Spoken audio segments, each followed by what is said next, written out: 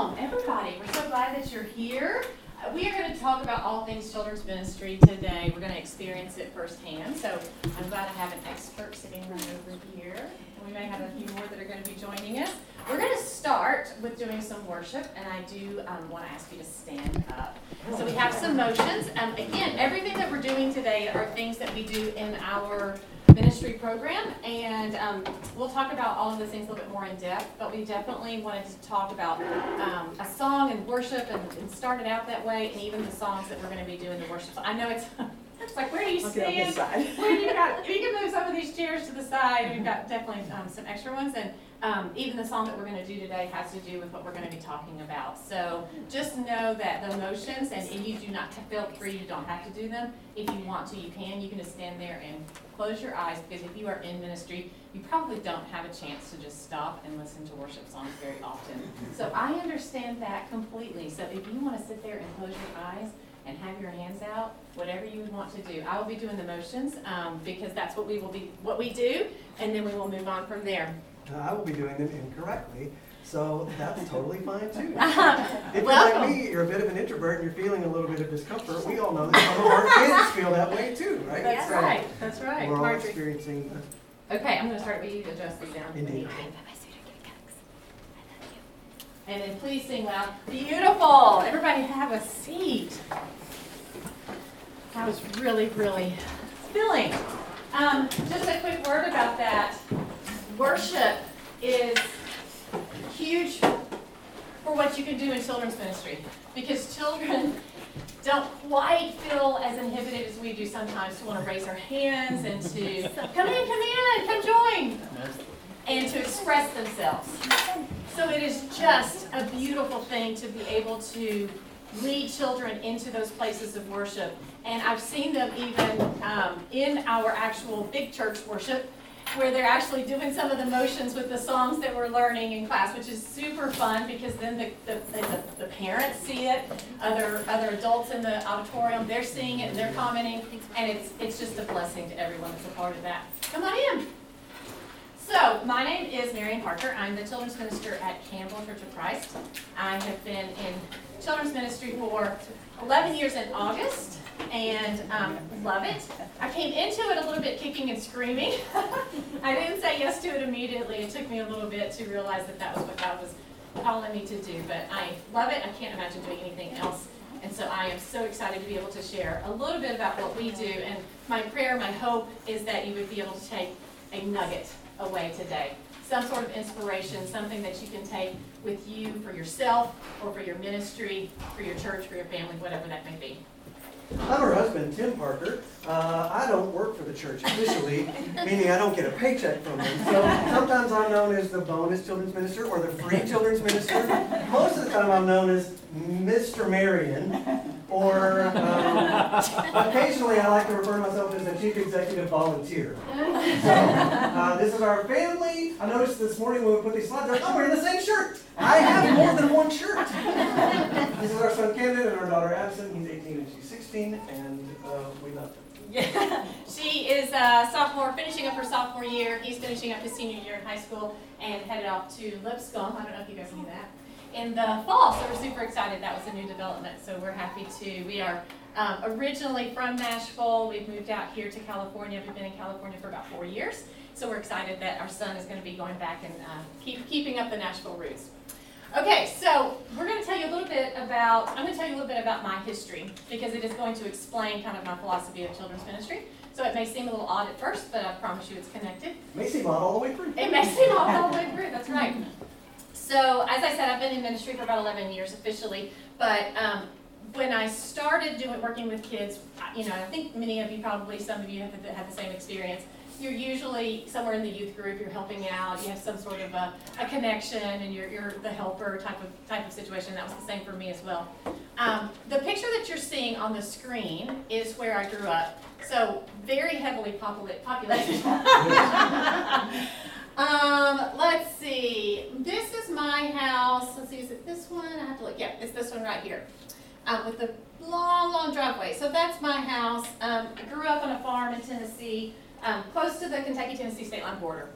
The reason I'm showing you this picture is because this experience of my background played a heavy part of my understanding of what children's ministry needed to be. So I grew up on an organic farm. I was on part of an organic farm before anyone else knew what that meant. So I just thought my dad was a little crazy. I just thought, what are we doing here? What does this mean? This is a lot of work, and it seems like it's very little payout. But it obviously has caught on, and it is more of a thing now. My point to telling you all of that is what I've learned from the organic farming. So when my dad took it over, he realized, and it had been in the family for years. So first of all, my sister and I were the 5th generation to grow up in the very same house. And that it had always been farmed. My grandfather, when he had farmed at a very different way, conventionally. So he used a lot of insecticides and pesticides. So when my dad took over and decided to do organic farming, it was the soil was very unhealthy. Come in. We got plenty of spots for you. Very unhealthy. Now what we learned from that was that when plants grow in unhealthy soil, they don't always have the healthiest,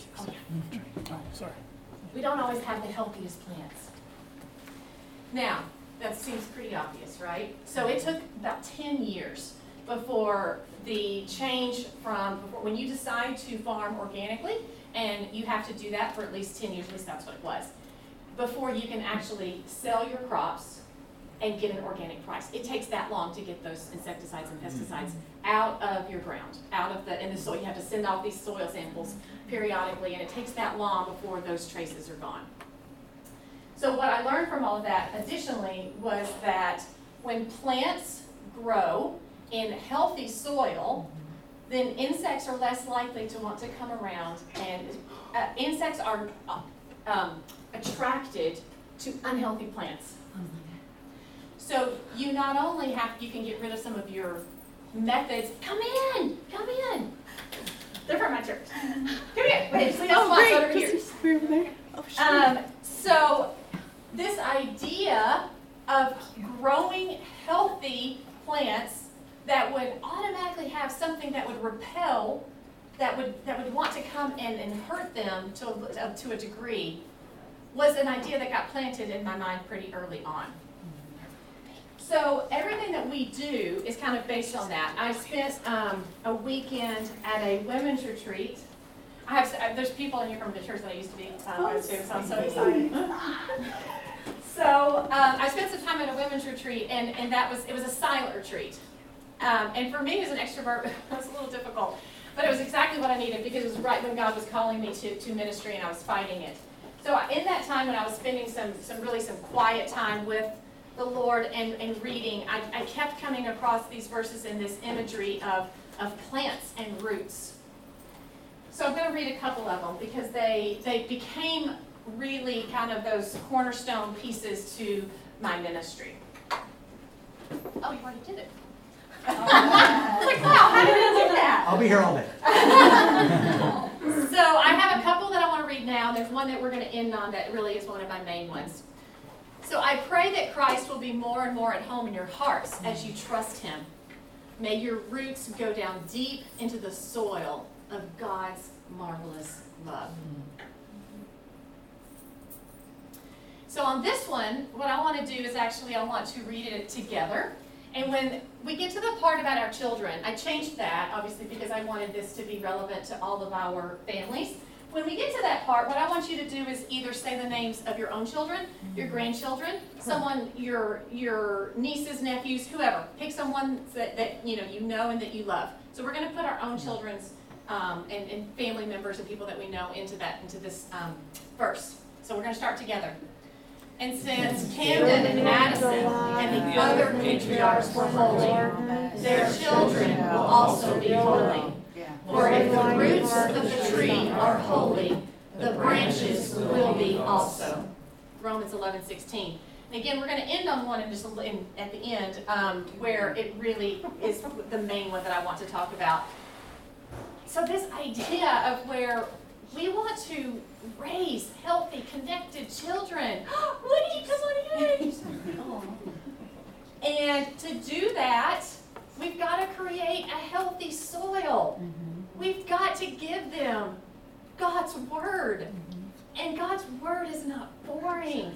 So it is exciting. We've got to show that to them. We are competing against, we've got spots. We are competing against so many things that they're used to. They're used to video games and TV and all of these things. We're competing against all of that. So we've got to show them that church is amazing. Church is where they want to invite their friends. Church is fun. Come in, come in. So that's what we're doing. That's what we want to do, is to try and provide an environment where the soil that they are growing in is healthy and wonderful. Because if the roots of the tree are holy, the branches will be also. So that's our goal. Now, I want to read, actually, before I go on to the next one, Tim. Okay. I was going to say, we all experience God's story differently as adults. So the idea that we should expect our kids to receive God's story in the exact same cookie-cutter way is not accurate. Yes. You might be a person who really responds and praises through song. You might be someone who really responds and hears God through Scripture. You might be someone who needs quiet, contemplative walks. And God is in all of it, and He meets us all in all different ways. So that's sort of the thesis statement of why it's important to approach things a little differently. I'm going to read a quote from this book, Spiritual Conversations with Children. It's by Lacey Finn Borgo. I do have a resource list at the end, so you don't have to write this stuff down if you don't want to. You'll have access to everything. It is amazing. I love this book. Like half of it's highlighted because I love so many things from it. But here's what I wanted to read today before we get into kind of the crux of what I want to share. This is Mark 10:13 through 16. People were bringing little children to him in order that he might touch them, and the disciples spoke sternly to them. But when Jesus saw this, he was indignant and said to them, "Let the little children come to me, and do not stop them. For it is to such as these that the kingdom of God belongs. Truly I tell you, whoever does not receive the kingdom of God as a little child will never enter it." And he took them up in his arms, laid his hands on them, and blessed them. And here's the quote from her that I just love. Notice Jesus' first word in his passage, let. Let implies an already forward-moving progression. The children are already coming, and it is their natural inclination to seek connection. God has been longing and is longing now, and will continue to long for children. And further, children are wired to long right back. The movement is already at hand. What book was that? Yeah, I know. Spiritual Conversations. Oh, I meant out of the Bible. That was Matthew. Mark 10:13 through 16. Yes. Thank you. You're welcome. Good book too. You're welcome. That was excellent. So what I'm going to do is we're going to talk about the rotation model. And some of you are maybe a little bit more familiar with it than others. And what I want to do is really, first I'm going to share a video because it's more easily absorbed when you can kind of see a little taste of it. The video that you're going to see is actually from a different church. And so what I love about it is that we do things differently. I've already talked to one other individual in here who uses pieces of it differently. We had to do it much differently during COVID. I mean, it did not look like what it does now. So what I love about it is that it is so adaptable. It is adaptable to whatever your situation is. Whatever kind of church, whatever size, whatever funds, whatever resources you've got, you can adapt pieces of it to make it fit where your church is. So we're going to see this video, but again, keep in mind this is not my church and we do it a little differently. Last year, we looked at children's ministry with a critical eye, and we realized we needed to make a change in our elementary program. The purchased curriculum we were using was dictating our vision instead of having a vision that dictates our curriculum. Obviously, our vision for children's ministry should be the same as the vision of GCR: love God, love people, and change the world. We want to create world changers by teaching our kids how to love God and love people. But what's the best way to do that? Everybody from children to adults connects with God's love in different ways. A great way to visualize this is with 4 quadrants and the verse, "Love God with all your heart, soul, mind, and strength." Some people like to experience God through worship and fellowship. Others connect with God most naturally through contemplation and solitude. Still, others are bent towards loving God through knowledge and memorization. Finally, others feel closest to God when they're serving and being God's hands and feet. All are equally important, and we want to build a children's ministry that offers a variety of opportunities so that our children learn to love God with all of their heart, soul, mind, and strength. Now that we had a defined vision, we researched curriculum and made several trips to other churches. We discovered a unique approach to learning using the rotation model. Although it requires some tailoring to make it fit our vision, we know this is the direction that God is leading us. We are in the process of writing a curriculum that will span the Old and New Testament in 4 years. Here's how it works. Each month is a different unit, such as creation or Abraham. There will be 4 rooms on Sunday morning: science, drama, art, and history. The children will rotate through 1 room a week and learn a different part of the story in each room. Then they will do an activity to reinforce that story fitting to the room, such as an experiment in the science room. There will be 2 rooms for Wednesday night, games and service. We will also be incorporating worship, prayer, and other spiritual disciplines. Both Sunday and Wednesday night classes will be unique and equally important. Okay, so I cut it off at there because they get into some of their particular building, and that didn't really have too much relevance for us. So you can kind of see that they have it set up to where they do it on Sunday morning and Wednesday night. We just do it on Sundays. They had 8 classes. We do 6. We're going to talk about those in just a minute. I have done different types of classes, different focuses. We'll talk about that. The idea is that there are lots of different ways that you connect with God, and we want to give children exposure and opportunities to understand that God created all of it. He is behind all of it, and whatever passions and gifts and desires He's placed in them, there is a place in God's kingdom to show those and to experience those and to know more about those. So one of our key verses, love the Lord your God with all your heart, soul, mind, and strength, Deuteronomy 6:5. So we have, you'll see some swag that we're going to give out in a little bit, but that's what these 4 different quadrants stand for, some of the images that are in there. So heart, soul, mind, and strength. And so all of our signage and things that we have kind of reflects what that idea is. This is our logo. I'm just kind of showing you an example of what we have, what the connection is if you see some of the materials that we have to give out. That's if you want to rebrand your kids ministry to be Kids Zone, you can have it all for free. Yes, you're welcome to take it. That's fine, exactly. None of it's copyrighted. Yes, you're welcome to have it. It's all free.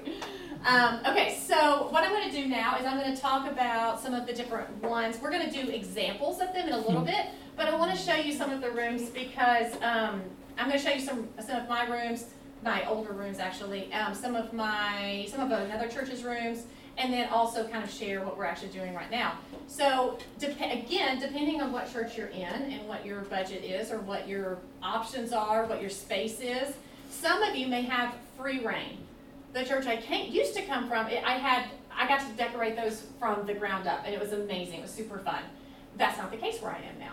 And so you can do whatever you need to do. But I wanted to show you that you can, if you do have the ability to decorate, these are some of the ideas and some of the ways that you can kind of inspire through the theme that you're teaching. Mm-hmm. So this is not my classroom, or this is not my room. This was an art studio that in another church. Okay. Our current church it's a shared use facility, so we share it with a Christian school, multi-campus, and we were able pre-COVID to use their art classroom already set up for art. So that was a blessing. Mm-hmm. And I will also tell you that right now, because of COVID, we are in 2 rooms, one that's kind of semi-decorated and one that is not. It's not even a children's classroom, but it's the biggest one we've got, and it helps us spread out. So again, this isn't necessary, totally unnecessary. But if you want to, if you have creativity in your blood and you want to do that, it's possibilities, right? So these are just some options. So this was the art room from where I came. So we've got, again, it was just our room, and we got to keep it the way that we wanted all the time, which was really nice and very rare, which I understand. But we had all of our art pieces in there. We had tables. We had people from the church donate old tables, and we just painted them fun. I mean, there was nothing in here that cost a lot of money. You can get really creative with cheap things. Everything was from Goodwill or donated. This is a theater room. So this is another church, and they just had a lot of things that were painted. some props that were in there, and then little director's chairs that were in there for the seats.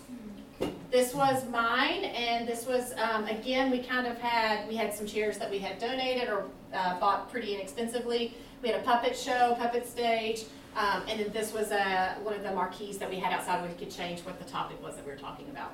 As fifth graders would age out of our program, we would put their star photos up on Yeah, so they got their moment of glory up on the wall. This is something that actually is a very inexpensive thing to do that you can do. However, we actually have it set up in our kids zone area right now. So it's really just a photo backdrop, and you can buy very inexpensive photo backdrops on Amazon. I mean, $30. I mean, you can get them pretty inexpensively. And then you can just video the kids, and if they're older, they can act things out. If they're younger, they can do these freeze frame activities where they're having to pretend to be the character, and they have a backdrop with mountains or whatever it is that you want to do, and then they get to watch. So we just did this last Sunday, and so 2 Sundays ago, the older kids had acted the story out. We got to show it the following Sunday, and they were all just so they were excited, but then they were like kind of embarrassed, but they were like, oh, look, I'm up there. It was pretty great, especially for the ones that are not necessarily stage people. But you can also create other jobs. You can create someone who's going to be the videographer. Because you do have kids that is not going to be okay for them to be in front of a camera. So you've got other jobs that you can do for them. Some of those kids love to be the director. They want to be the director. Who doesn't? This was a museum. I actually don't do this. Museum was kind of like a history classroom. I do this a little bit differently now, and we'll talk about that in just a minute. But it's really fun if you do it like a museum room, because then you just get to scour your church for all of the old things that people have donated that you have no idea what to do with. And that's truly what this room was. I spent no money decorating that room. Okay, so this is Sacred Stories. So this is what my history room, the museum room, kind of changed into. It was Sacred Stories. We're going to talk about that in just a minute. It's one of the rooms that I want to really explore, because we're basically going to do a 6-week rotation the other half of our time that we're going to be together. So we're going to experience a little piece of each of the stories so you can kind of see that. We'll experience today that we don't need 5 individual rooms. We're going to do right. it all in this room. That's right. We're going to cram 6 weeks of lessons into an hour. Yep. So this is a game room. Super fun things that are in there. I think ours is next, or it may not even be in there. Yep, this was mine. This was one of my shared spaces, so I couldn't leave things out. We had preschoolers that would use it weekly or daily, and so we had to make sure that there weren't things that little hands would want to play with. So again, even in the other church where I pretty much had autonomy of the rooms, we had some still shared spaces as well. So this is one of the things where it's a painter's tarp, and it's just a life-size game. The kids are the pawns, and they love it because they think, okay, here I'm the person. And it's just a little bit of elbow grease, very cheap, and you just paint it and you can design however you want. If you make the spaces fairly generic, then you just have cards that match, and so you can play any kind of review game that you want to with it. So come in. This was science. This is someone else. This is a mixture. Oh no, this is someone else's classroom that they had, and they got to decorate it from the very beginning. And again, please do not feel bad if you're like, there's no way my church can do this. There's no way ours could. Again, it is just some inspiration to know the things that you can do, but realize that I'm not even doing this right now. There's just options. This was a cafe, and we chose this as our cafe because with cafe we do a lot of cooking, and the cooking that we do obviously has to do with our lesson, and it either has something to do that they are learning the lesson as they are doing it, or that they are making something that they're serving and they're giving it away to somebody for the purpose of the lesson. So this one I included because this is my space. This is our theater and kids zone worship space. I wanted you guys to see it because I brought some of the lights. I stole some off of our actual stage at church. And I wanted to show you kids. I love worship. Absolutely, it's one of my favorite things. And you can have a few lights. Turn your lights off. Put a few inexpensive. These are cheap lights you can get off of Amazon. And even your adults just feel a little bit more free to raise their hands. If you aren't into worship, your kids won't be. They are looking to you. They are watching you or your volunteers. They are looking to whoever's leading. And if they aren't into it, they're not going to be. So find somebody that is in that ministry at your church that would be willing to do that. Maybe teens. Teens make great volunteers if they would want to do it. They would make, and then that'd be cool because the teenagers are doing it, right? What's the cutout in the middle? What? What's the cutout Okay, so this is a puppet. This is for puppets. And so, What? I thought puppets were old school. Okay, so we brought these. Okay, do you have the other one? Yeah. Okay, so we have, the reason we brought these is because, I don't know, Church Mouse is what? He's a celebrity. I mean, he's a celebrity, seriously. The kids. I mean, even there's just the graphic of them. Yes. The graphic of They're them. just like, is Church Mouse coming today? He's a thing. He's a thing. So, That's quite enough about Church Mouse.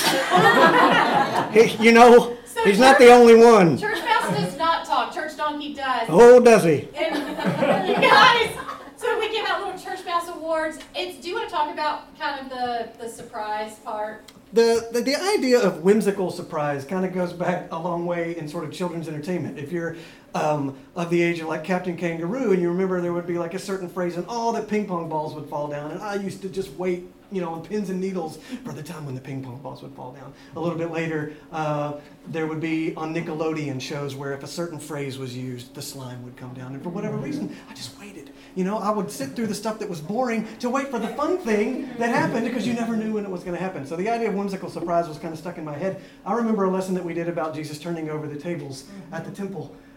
And I turned over a table, just out of the blue, safely, far away from the children. It caught me by the surprise. And You would think that's the most impactful thing that had ever happened in the lives of some of those children. They talked about it when we left that they church. did. You remember when they when Mr. interviewed Tim them, told and they were like, "What do you remember? What's your favorite thing?" Whenever Mr. Tim turned over the table. So the idea of knowing that something, and not being surprised to the point where you're nervous about it, but knowing that there's going to be a time that you're going to be hopefully surprised in a whimsical way. And that's kind of what Church Mouse is. Church Mouse predates us at our current church by Yes, we decades. adopted Church Mouse. Church Mouse would give out awards for the people that were paying the most attention and being quiet as Church Mouse. Mice.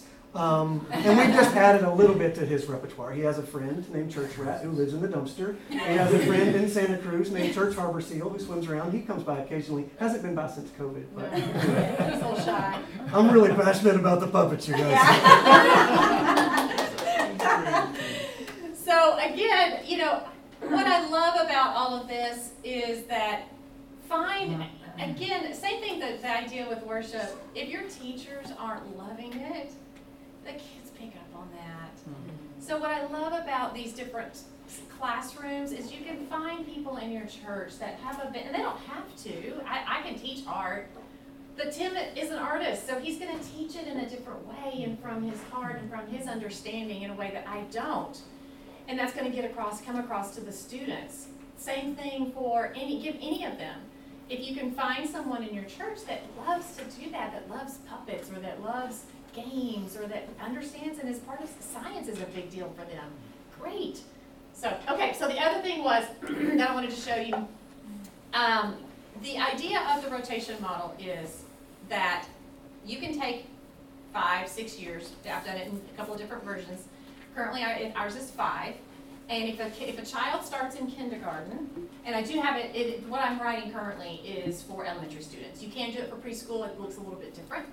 But for elementary students, this is how I have it designed. If a child starts in kindergarten, then by the time they are entering our youth group, which our church is 6th grade, so they would have finished the whole Bible. They would have gone through the entire Bible. And so we study basically a topic, say maybe Ruth, for 6 weeks.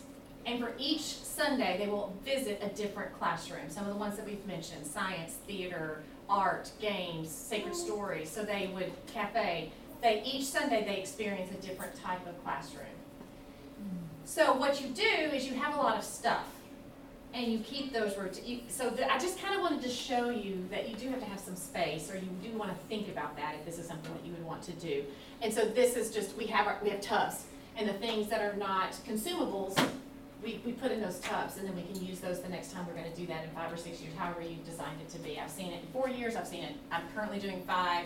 I've done it in 6 years. So again, it's very adaptable to whatever works and whatever ages your students would be entering into the youth group at your church. If you've got someone at your church that has a bent for organization, that is a blessing. This will be the first of probably many shout-outs to Marion's preschool children's minister, Donna McKenzie, who we're blessed to go to church with now, and she defined organization, and she helps, put things where they're supposed to go, and knows where things have been since the dawn of time. Yes, she can find it all. If you get nothing Probably else even from in your church. today, find yourself a Donna McKenzie. Yes, yes.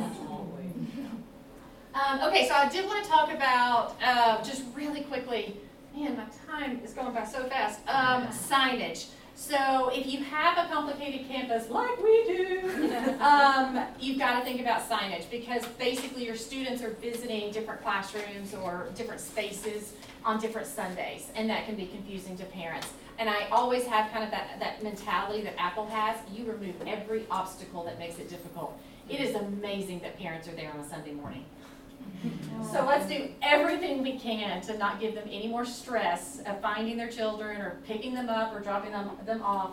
Make it as easy as possible. So think about your signage. If you don't have a complicated campus or place, that's great.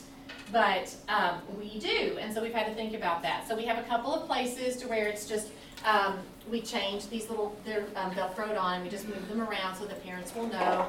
And these have changed again. Right now we have 2 different groups. We have a K through 2nd, we have a 3rd through 5th. During COVID, we had 2-year-olds through 5th grade. They know. So you can make it work. It's not always going to be the easiest, but you can make it work depending on what size your groups are. Just a note on that one, we were outside, and we Yes. invited families to participate in our Bible class time, so it was a sweet time. It was nice. It was very sweet. It was very sweet to have the parents a part of everything. That was a sweet, unexpected surprise from COVID.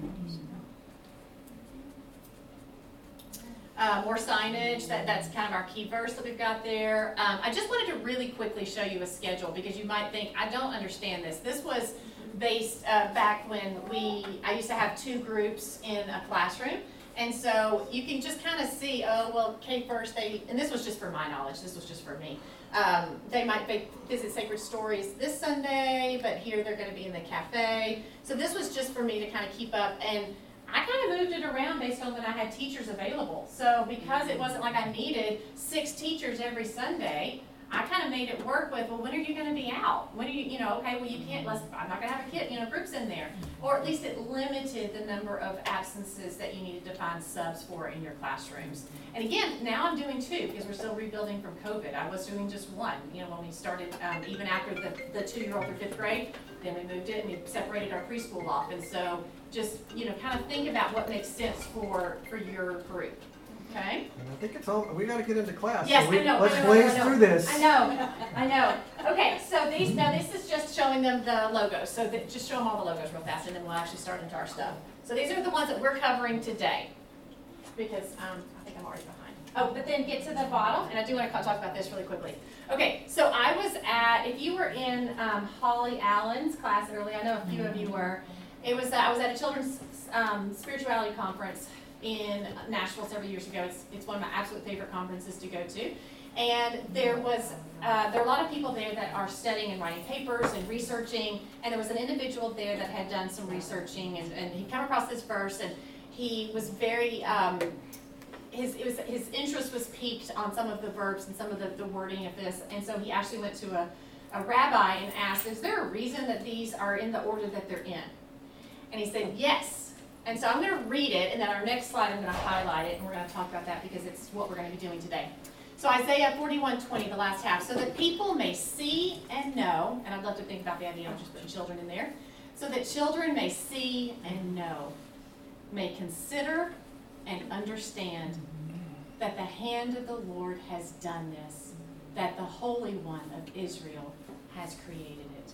So let's go to the next slide, and I highlighted those in that order, and that's what we're going to be doing with this kind of this model, so that people may first see and then know, and they can consider it, then they understand that the hand of the Lord has done this, that the Holy One of Israel has created it. That's okay. All right, so let's get started. 6 weeks of Bible class and an hour and a half. We can do this, people. Okay. This So- rotation, we're going to be talking about the parables of the Good Shepherd. Yes. And Can anyone tell me what a parable is? A story Jesus told. That's right, it's a story Jesus told. It's an earthly story with a heavenly meaning that he used that his audience would understand. Look how I've already lowered my... I know. I've already come down into hey, you guys. We are going to be talking as if you are the kids. I mean, a lot. So if you're like, why are they acting like we don't know anything? It's because we're pretending like it's our kids at home. You know, we've been talking about Ruth for 5 weeks, and we're like, who have we been talking about? There's a reason that things are repeated in the Bible. We need it. Okay. Are you doing this part? Yeah. Okay. Slides up, so just by show of, I guess, fingers on hands, and you can use 2 hands if you need to, just take a look at this chart. If you could tell us on a sheep scale, how do you feel today on this sheep scale? Oh, I see some. Oh, you copycat. It's a copycat. Yeah? I hope mine up first. Yeah. But I said it first. I see some variety, though. That's good. I felt like a 9 this morning. I feel like a 3 right now. And I think I'm going to feel like a 5 later. This one is fairly often for me, so. Oh, sorry. Okay. Oh, so sorry. Somebody put that in. There'll be some surprises in the PowerPoint or the show, just to let you see. Okay, so this next one is a, just kind of how sometimes we often feel and how we experience things. So go ahead and show, this is a meme that was out for a while. That I just love. We've got the Good Shepherd like, yes, I've got you. And this is going to be us. I've got you, buddy. And then, I've got you. Yeah. I'm just going to go right back in where I was. So, pretty fun one there. Okay. This is another one. Have you seen this one? This is crazy. Oh, it's great. This is so funny. Oh, how we're going to, yep, okay. There we go.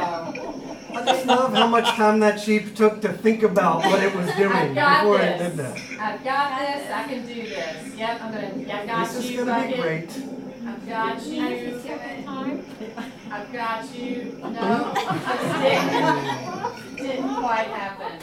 Okay, so now we're kind of all up and ready. Time to We go to are the gonna game do room. games. Welcome to the game room, you guys. I'm going to need 5 volunteers for the game today.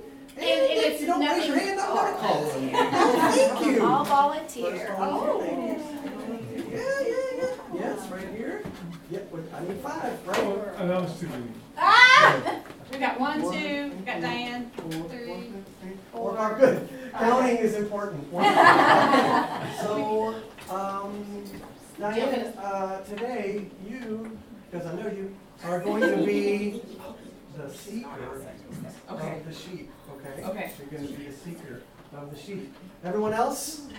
You get to be sheep. Whoa. You are so lucky. You're so lucky. But I need to make sure you can do this. Can you say ba? Ba. Pretty good. We're going to start with the sheep in the pen. Okay. And then the sheep are going to be let out of the pen. And it's just your job as the shepherd to make sure that they get back in the pen. That's all you have to do. So this is a set of stories we're going to do. The whole lesson would be like lost son, sheep, and coin. Would be a smattering of games that would cover each of those different stories. So this one, obviously, we're going to do the lost sheep, and we're going to do it a little bit. We're going to adapt it to our room and what we've got. So Then you're going to have to put this on. Okay. Maybe I just take off my glasses and Yeah, if you want to. Yeah. we'll move these out of the way Aren't you glad you came here? Yes. That's good. Hi, everybody. I haven't met you here. Oh, you know what? Yes, we need. Would you like to? And maybe she can kind of be an assistant to make sure we're gonna, make sure that she's safe. So Yes. can you be an assistant and come on up? The safety A safe person. assistant, Okay. a safety person. So sheep. Sheep. Let's see, could you come? It's easier, thank you. to meet you. This is your pen over here. You Oh, guys- I've got the You guys are, pen. you guys are in, But I can hear you're in the stuff. pen, and you're safe, everything's fine. This is your pen. Okay. Okay. Very good. Normally, what we would do is we would do this with chairs, because we would talk about what a pen would look like in a sheepfold, and how you would fold the sheep in, and then that would protect them and they would be safe. And that the shepherd No, you're good. would You're sit at the folded in. front of the gate, the open gate, and would not allow any of the predators in, but would keep the sheep safe on the inside. You guys feel safe? Yeah. Bob? Bah. Bob! Bob. Go. Bob. Bob. Bob. So, the sheep are gonna be let out of the pen, Okay. and they're gonna say Bob, and you have to fold them. Okay, can I touch them? You Okay. can. Nice. Okay. Be very gentle. Okay, sheep, you're allowed out of the pen, you're out of the pen. Ah. Oh, okay, Oh, that's good. you're back in. You found one sheep. Good job, shepherd. You're gonna like run something. You got this. You got Another sheep back in the pen. Okay. Safe, How many safe. more do I need? Safe sheep. Yeah, Yeah, the pen, three. come out of the pen, sheep. You have some reluctant sheep. Oh, Yeah, you you're stay. fine. You're fine. Yep. And then once you're in the safe pen, you can stay in there for this round. Okay. You can come in. We need some I don't hear the sheep. Bah. Okay. Oh. Go Okay. to your right. Go to your right. Okay.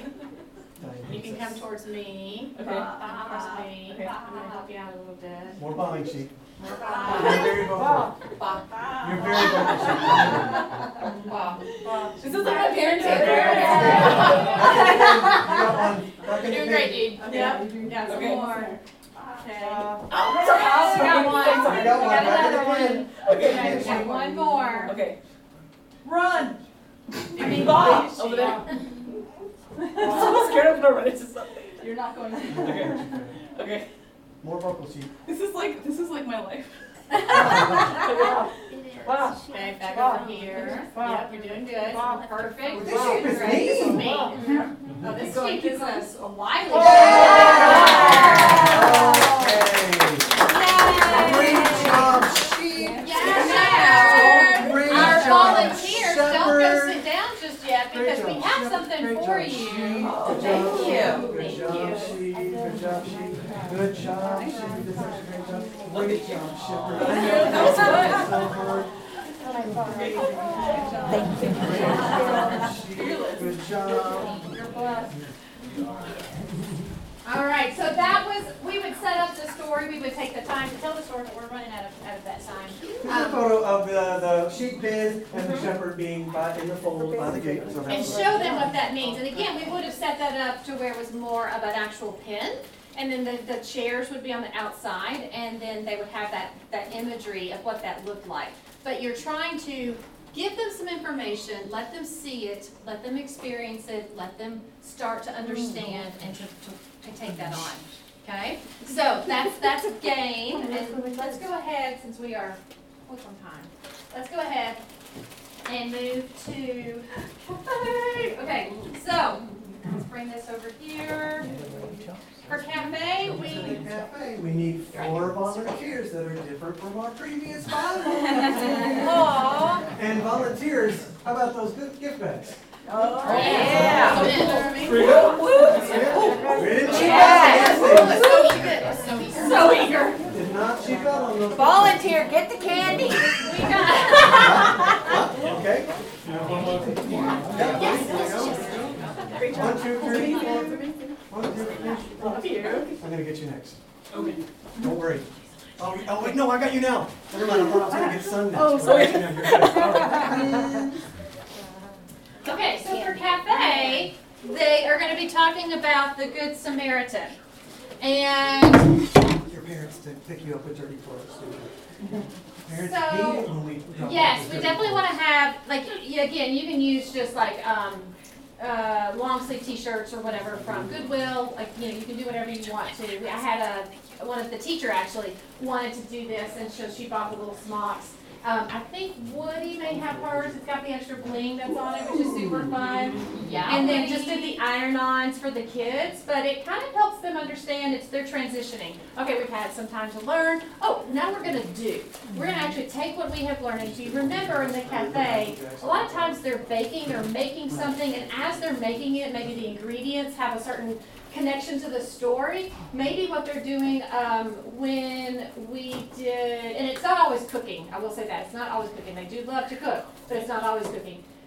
One time we were learning about Moses, baby Moses, and they were making these books, a baby blessing book. And so they would write, we had scriptures that they could pick, and they would write them out, they would illustrate them. We made books. And then we gave them, when we collected items, and we gave them to a local shelter that helps women with children that are in a situation where they need a little bit of extra help. So we've done a lot of different types of things in there, and it's not always just about cooking, but cooking is a very easy and fun way.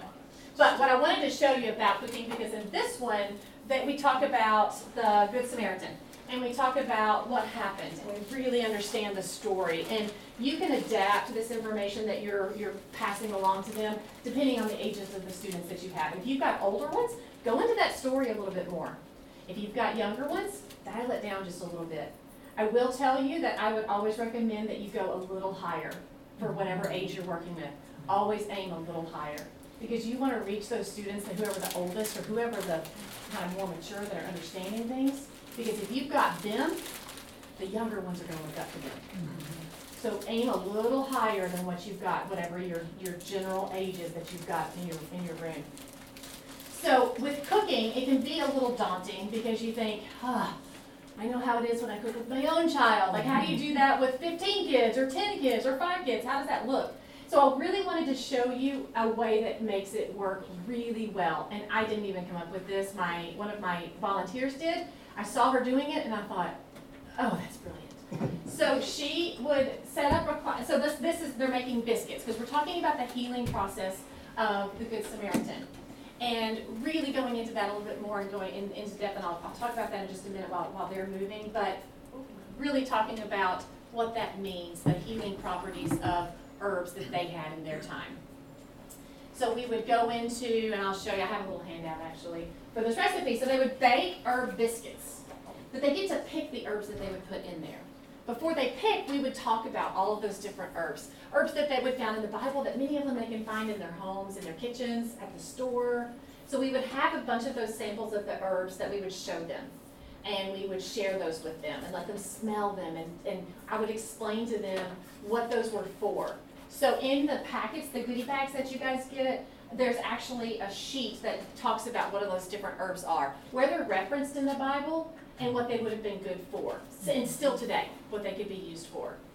And so then we would actually make the biscuits. And again, they're getting to pick. They've just smelled them. They've learned about the essence of an herb. When you crush it and you bruise it, the essence is what's released.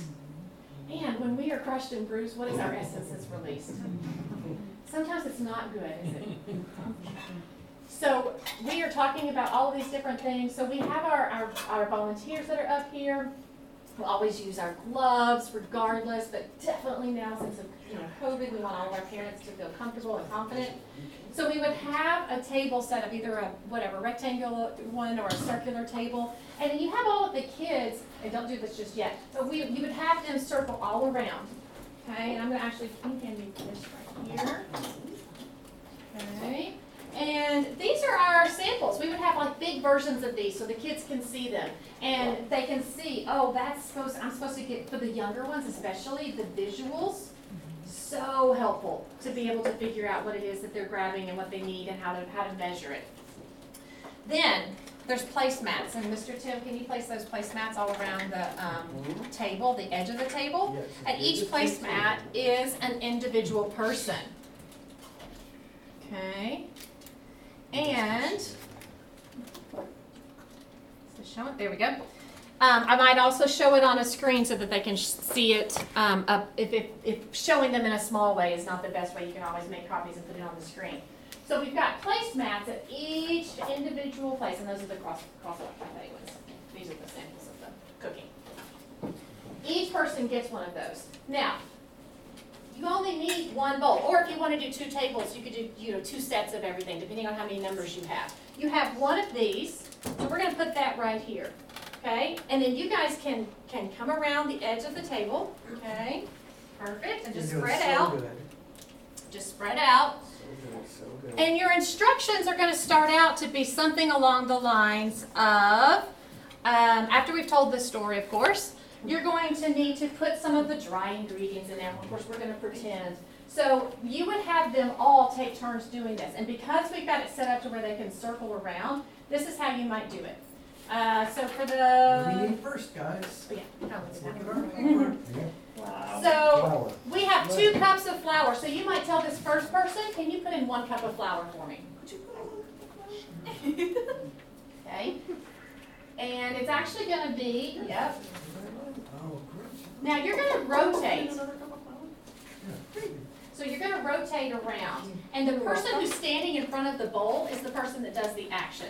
So then they know, oh, I've got, instead of 5 of them all like, I want to do this. Because that's kind of what will happen, okay? So you can put that down, now you rotate. And, oh, bowl stays there, you rotate around. We rotate. So the stuff stays, you're not Yeah, touching it at as my much. table. That's interesting. Yeah, he usually teaches art. So we rotate around. Okay, can you put another cup of We've flour already in got 2 there? cups of flour, so what's our next step?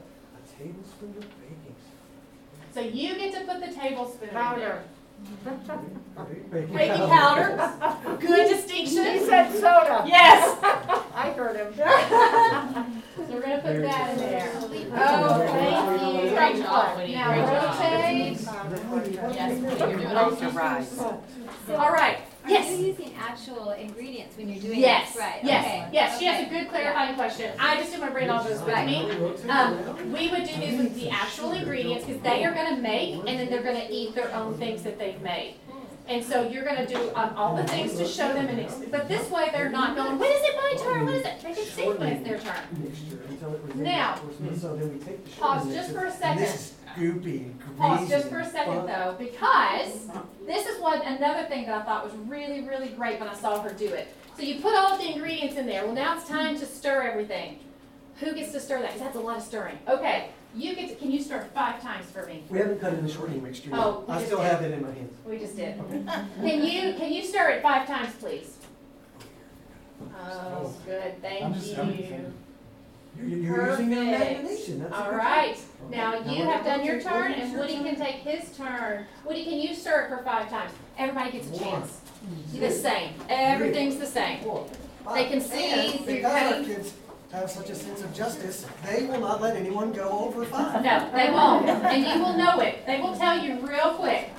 So after they have done to finish all of that, you may have to go back in and fix it a little bit, 5. but Hey. you probably won't have to do it a whole lot. Then you can take whatever you've got. You've got these laminated placemats, not these, but they're laminated, so they're going to work for now. You can give them a little bit to work with, so then they're not touching everybody else's. So then you put them in the oven. You've got them labeled. They are truly only touching the ones that they have made. So for those that are, we have all on the spectrum. So we want to make sure that everyone feels comfortable with what they're doing. They know what they've made. They're the only ones that have touched it. Now, we wanted you guys. Where did they go? I have them right here. Oh, perfect. We This made is you for our biscuits. volunteers. I'll take that. If you guys will, a round of applause for our volunteers. You guys can take off your aprons, dump them over there, come see Mr. Tim for your gift bag, and because we wanted you guys to have the full experience of what the cafe would be like, you would make these while they are baking. You can do more teaching, and then when they come out, you can each give them one. And We so could actually these- give them out, we could have them on the way out for a break. Oh, that's right. So we're gonna give each of you one. Oh, yeah. You're saying just grab them on their way out? Yeah. Okay, that works. So they're right there. Please grab one on the way out. They are super yummy, and Miss Donna made those and just made those yesterday. So they are fresh and they are ready to be consumed. But and they're super tiny and super cute. and we want you all to have one. But a child has so much pride in things that they have made.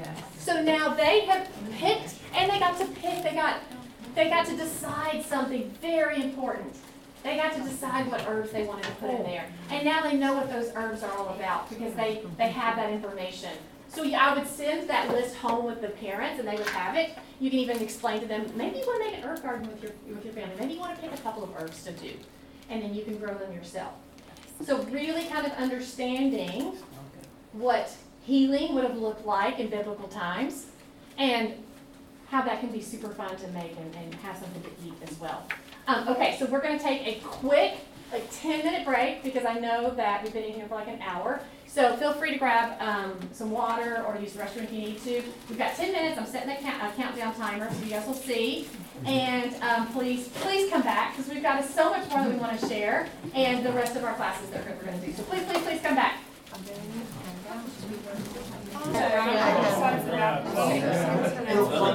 All right, let's get started. I've got 4 children. It is time to move to our second half of our stories that we're going to be doing. Yeah. You put in So come on in. That's great. Sorry about that. And looks like we've got someone who's missing something. You got something that you're missing? I think Yes. What? Oh, is it? Oh, very good. I hear some possibilities, that's for sure. Do you need a volunteer? That answers to the name. Do you need a volunteer I would to love- find something missing that you're missing? Do you want me to pick? Do Oh, that for me. so you've lost your sheep. I cannot find my sheep. You cannot find your sheep. Do you need some help? It was like he was here all day. Do we need to get a volunteer for you to help you find your Can I sheep? get some help to find my Anybody want to sheep? volunteer to find his I'm sheep? I found some. not a volunteer that I've already had, because I've already had a volunteer. Maybe like a different volunteer who's maybe like, I don't want to. Maybe that's the Holy Spirit. Yes! Yes! Come on up. All right. Thank you. So, If you can just help him find his sheep, it's very sad. It's in this room though. earlier, It is in this room. And it's not quite visible for you. well, So, that explains a lot. yeah, you may have to do a little bit of looking. Oh, did everybody get their biscuits too? I gotta make sure you have Really those good, out. by the way. Right? You're welcome. Like the perfect little snack size. Maybe move and I'll tell you if you're warmer or colder. Yeah, if you wanted to start moving a direction, I'll say warmer or colder. Oh, I will move around. Yeah. They're cold. Warmer. Yeah. Yeah, getting a little warmer. Yep. Yeah, definitely warmer. Definitely, yeah. Yeah, we're headed in the right direction, that's for sure. Definitely getting, yep, good. I miss him so much. Yep, oh, so warm, So warm. so very much looking in the right direction. Oh, no, cold, yep, no, yep. And, no, come back this way, because we're getting a little chilly. Yeah, come over here, yep, and maybe if there's a drawer, that is close by to you, yep. Ooh, we are toasting,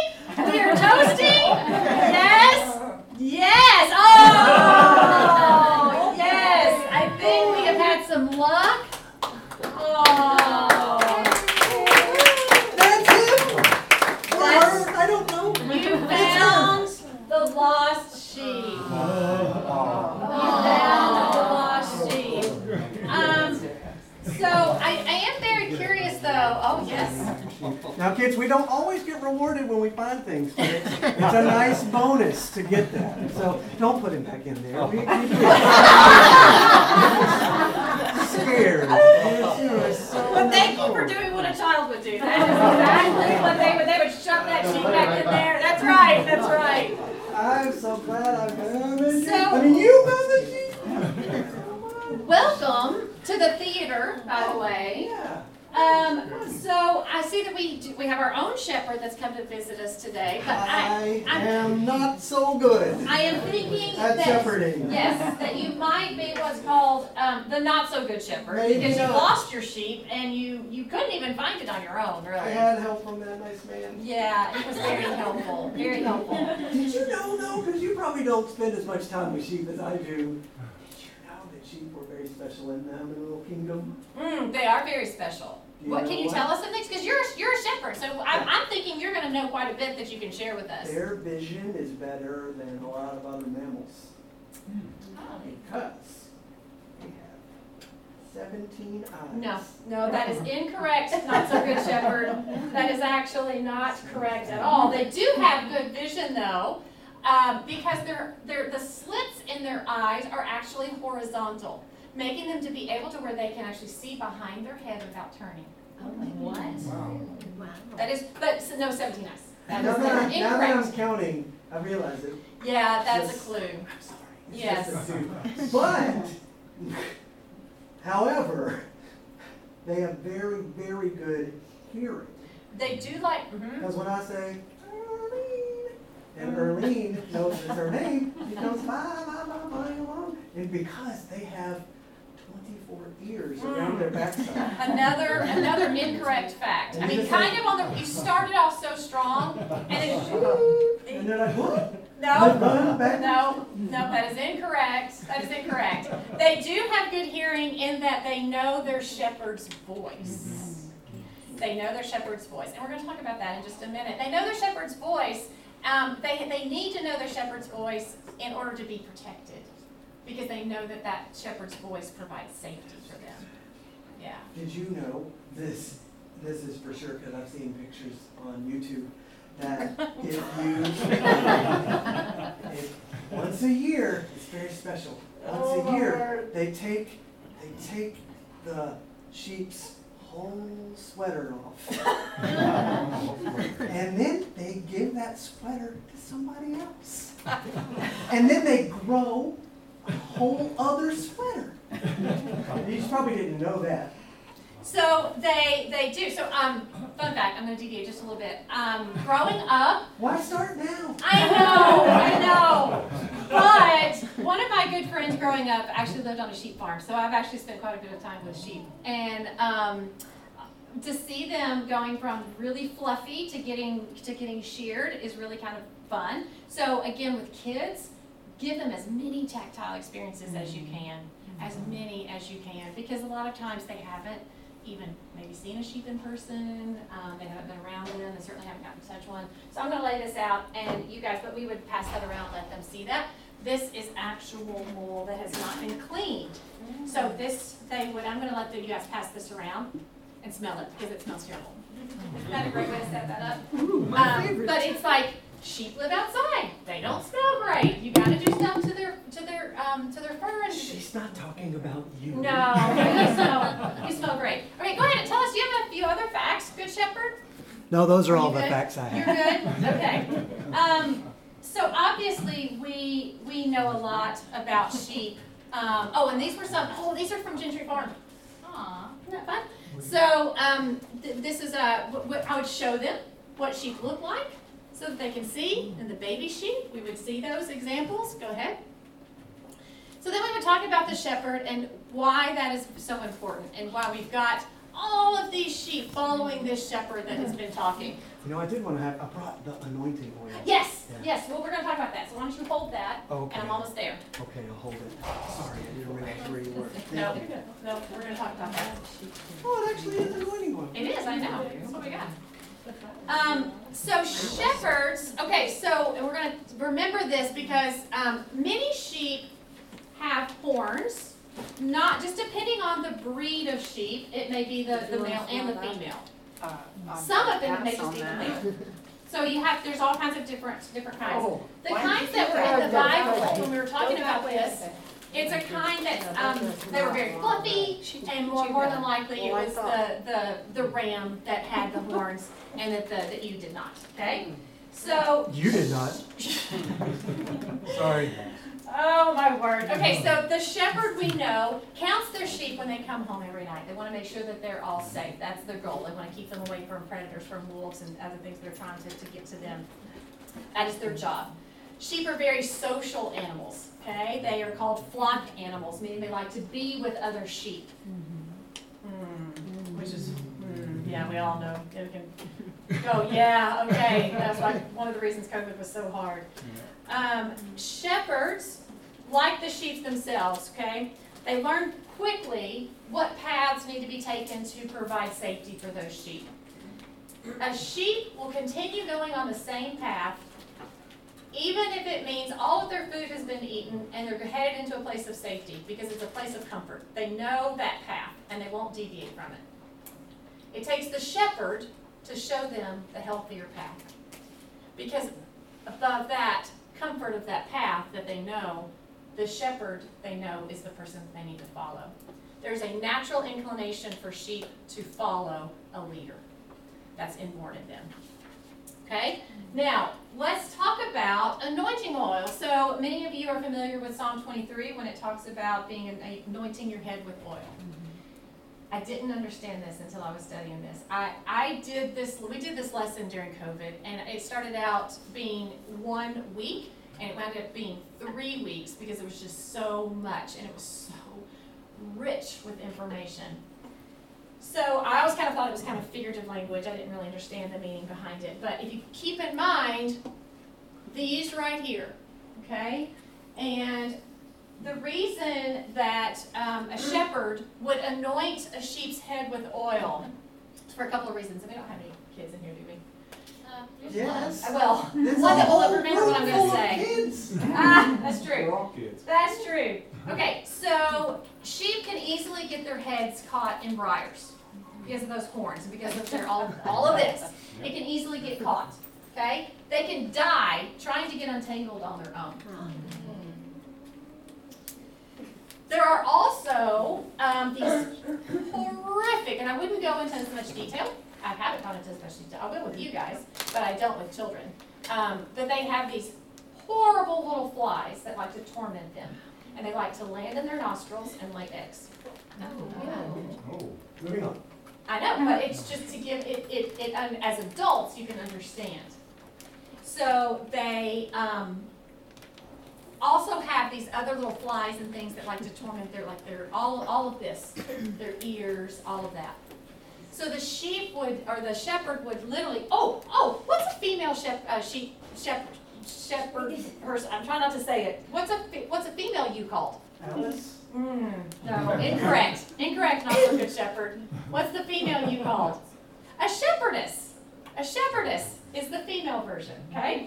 Now, when the shepherd or the shepherdess would anoint their entire head with oil, it brought peace.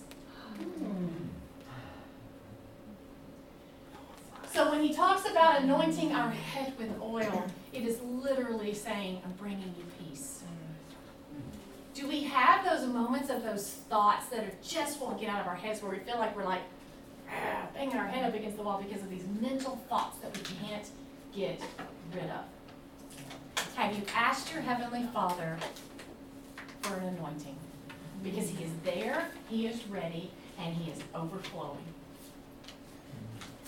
So the oil protects, and it makes it possible to fix your heart, soul, mind, and strength on Him. Slides right off the briars now. And the flies don't bother. There is peace in the valley. May your good Father anoint your head with oil today so that your cup overflows with blessings. God is good and He is faithful. So we are moving to our science Can lesson. I show a quick video about the shepherd? Oh, that's right. Oh, that's right. Yes, please.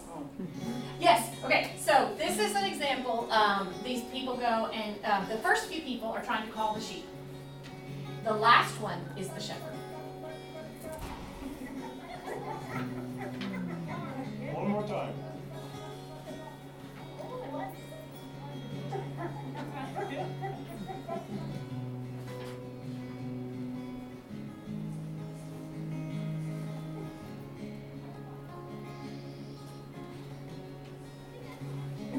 They seem unfazed.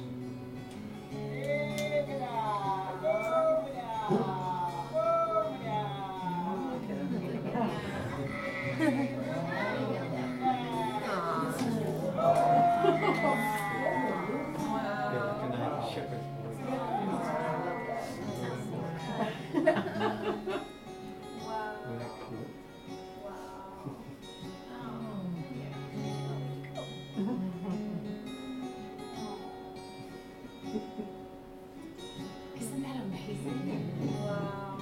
Well, what happens if he's like homesick? I know. You have to have a recording, right? They just don't listen? I know. I've seen it over and over. They do not listen. They do not listen. They know their shepherd's voice. They They will react. feed. If you Yes, don't that's feed, true. That's they'll true. come. That's They'll come true. to feed. So we're going to go back just a little bit because we ran out of time before the break to do our science lesson. So we need 2 volunteers. I'm just gonna disrobe back here. Yes. Don't mind Change me. after 2. Okay, come on up. We need one more. I'll do it. One more. Oh, I'll do it. Come on up. All right. So you have one right there. We have one. A couple more. You. Oh, that one's got lots of decorations on it there. Why don't you do that one? That's okay. All right.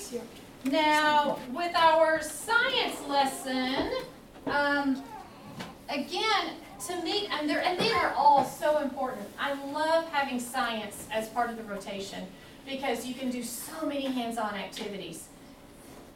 You guys, I've seen over and over so many of our children that once they get into science, because we haven't talked about it in church and there's been no connection, they don't understand that God is the creator of everything. Amen. So we have got to remind them that science is here because of God and God alone. So whenever they can do these experiments, it gives them a chance to really connect and understand, and everything is tied into our stories. So you guys need some safety goggles somehow with your, see if you can get those on, Yes. okay? That'll be a little low. And so this is an experiment that, is that me? Someone's ready to come out of the oven. It's fine. Okay, I'll take this thing. Do you want me to tell the story really quick? Oh, I Tell the do, story? yes, I So we do. use a lot of different ways to tell stories. One of the things that Mary and I did during COVID was we took a little class about story sticks. Does anybody use story sticks? Somebody know what those are? You look at this and you think, well, that feels like it's from the days of feltboard, doesn't it? Story sticks, what does that do? But we liked it. It was kind of fun, so we use it sometimes to tell our stories. So we're going to tell a story quickly about another one of Jesus' parables. And this is a story about love. It's a great love story in the Bible. And it was a parable that Jesus told about a dad who had 2 sons. So in those times, it was typical for the firstborn son to be the one that was getting the inheritance. But the second son, he went to the dad and he said, I want my inheritance. I want half. And he was kind of, he was pretty forceful about it. So the father took everything that he had, all the things that he had, and he divided that by 2. And he gave this half to the second son. Well, the second son took his inheritance and he put it all in a money bag, and he was like, Dad, I'm gonna leave. So he left. He left, the only home that he had ever known. And do you think his dad was happy? That was sad. That was very sad. So that young man started walking on his journey, started walking, and he took his money bag, and he took a little bit out for some wine, and he took a little bit out for the ladies, and he took a little bit out for fast living, which I think is a broad, encompassing term for all the bad things that we're not supposed to do, and all the bad decisions that we're not supposed to make. And eventually, he took all the money out of that bag, and there was just nothing left in that bag. It was empty. He was all completely out of money. And he had to take a job. Let's see if I can do it, you guys. He had to take a job feeding the pigs. And he looked and he thought, those pigs are eating better than I'm eating. And I have a father back at home who loves me very, very much. So this young man, he had a change of heart. He did a U-turn with his life. Does anybody know what the word repent means? It means to do a U-turn with your life. If you're doing something wrong, you do a U-turn and you change your ways and you do the right thing. So he, thank you volunteers for waiting so patiently. He went back to his home that he'd known the whole time. And while he was so far off, his dad came out running. Well, you do this as fast as you can. I'm not doing it very fast, but some of our kids are super whip fast with the sticks. He came out running, and he opened up his arms, and he gave his son the biggest hug because he was so happy to see him. He was so happy to see him. He was so sad because he thought his son was lost forever. But his son came back. Well, the firstborn son, he did not love that because the firstborn son had stayed put, and he said, Dad, I've done everything that you wanted me to do. But you're so happy to see the second son. And the father said, I'm happy, obviously. Oh, my goodness, I'm so happy. I'm happy for you both. But your brother was dead, and now he's alive. He was lost, and now he's found. So come and celebrate with me. And he gave him this nice robe, and he gave him some sandals to put on his feet. They killed the fatted calf, and they had a huge celebration. Yeah! And the reason Jesus told that story about love in the Bible is because God loves us so much. Even when we make bad decisions, He loves us so much, and He's waiting for us. Even when we're a long way off, He's waiting for us to run to us, run, and to give us a huge, huge hug, and to welcome us back in His arms. And Jesus said, when that happens and a prodigal comes home, the angels do this. The angels are rejoicing. Yeah. That's the end of our story. A lot of times we let the kids follow along and make the shapes, and there's all... These are the kids' versions. So, you want to know how a kid's going to learn a story? It's if they get to play with some sticks. If they learn to play with the sticks, they're going to learn the story. And they do. It is incredible. And so they are focused the entire time because they're trying to remember what shape it was to describe that part of the story. So it's really, really fun. They come in this size, that size, and there's an even bigger size that I don't have. That would be giant. Yes, a giant size. Okay, so we would tell the story, possibly even have them do the story if you want. This is actually an experiment that I have connected with another story, but it works for this because I want to talk about just the love that the father had when that prodigal son came home. All right, so volunteers, come on up. Here's what you're going to need to do. We've got our safety goggles on. We need to have, let's put a half a cup of this right here, which this is special hydrogen peroxide that you can only get in special places. Ooh. And actually, if you want to do it, let's see. Yeah, just go ahead and do it in there. That's fine.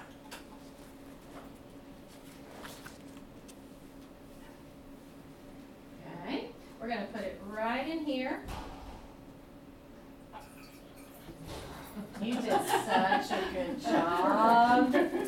And if you will open up this packet of yeast and put that in 3 tablespoons of water. So we're going to put, if you will do 3 tablespoons of water in here.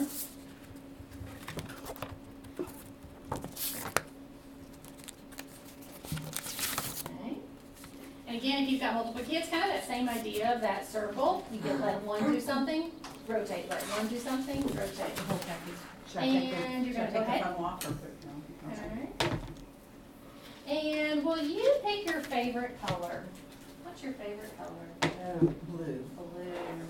Okay, will you put about 8 drops of food coloring in here, please? 5 and 6, 7. Okay, and will you take this and then just swish it around a little bit, please?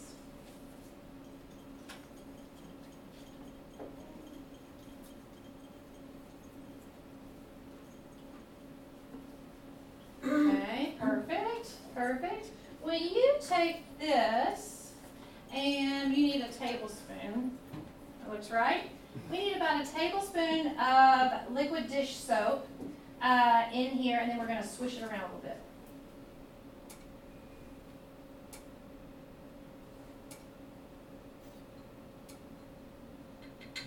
Okay, and if you'll swish it a little bit over there, perfect. Great. All right, and this has been sitting, we're wanting to make sure that this has been going, and it's warm water. I had a volunteer go and get that for me earlier. Hopefully it's warm enough to do it.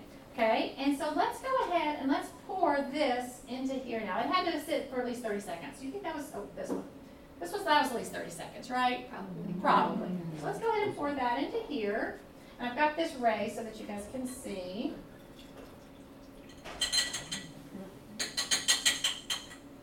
Okay. Now we're going to watch this and we're going to see what's happening. Let me raise it up just a little bit so you guys can see. And if we need to, we can even add a little bit more of this.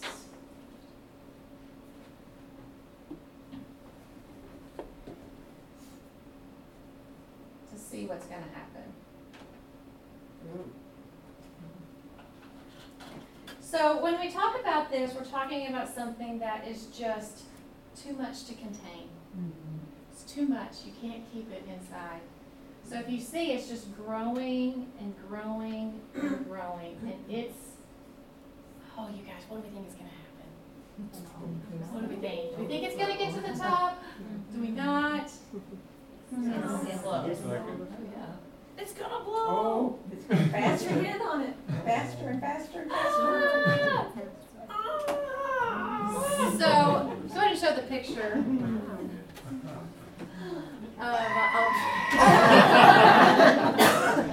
Oops. Well, how did that happen? Someone got a hold of my slides and added some things. So this is our students doing them. This is the teacher demonstration because you've got this higher concentrated level. You've got the big beaker and it's super impressive. So the little guys, they can use these little ones and they have the same effect. And you can see, I mean, they're all like, whoa, wow, what's happening here? So you can do it with a lot of different things. We've talked about it in a different rotation, but I thought it would work for this classroom for a demonstration of just how fun it is to bring science in and talk about, well, what's the color? What's the color? Are we the color? Are we making it easier to be visible to show God's love? What's the catalyst? What's the yeast? What is the, talk about all the different pieces to that and tie it into your story.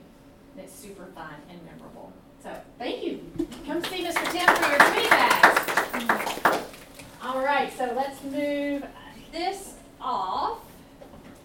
And let's move this. Can you grab the end of that over there? Thank you. Thank you, volunteers. Okay. All right. So this next one that we're going to do, get my stuff out of the way.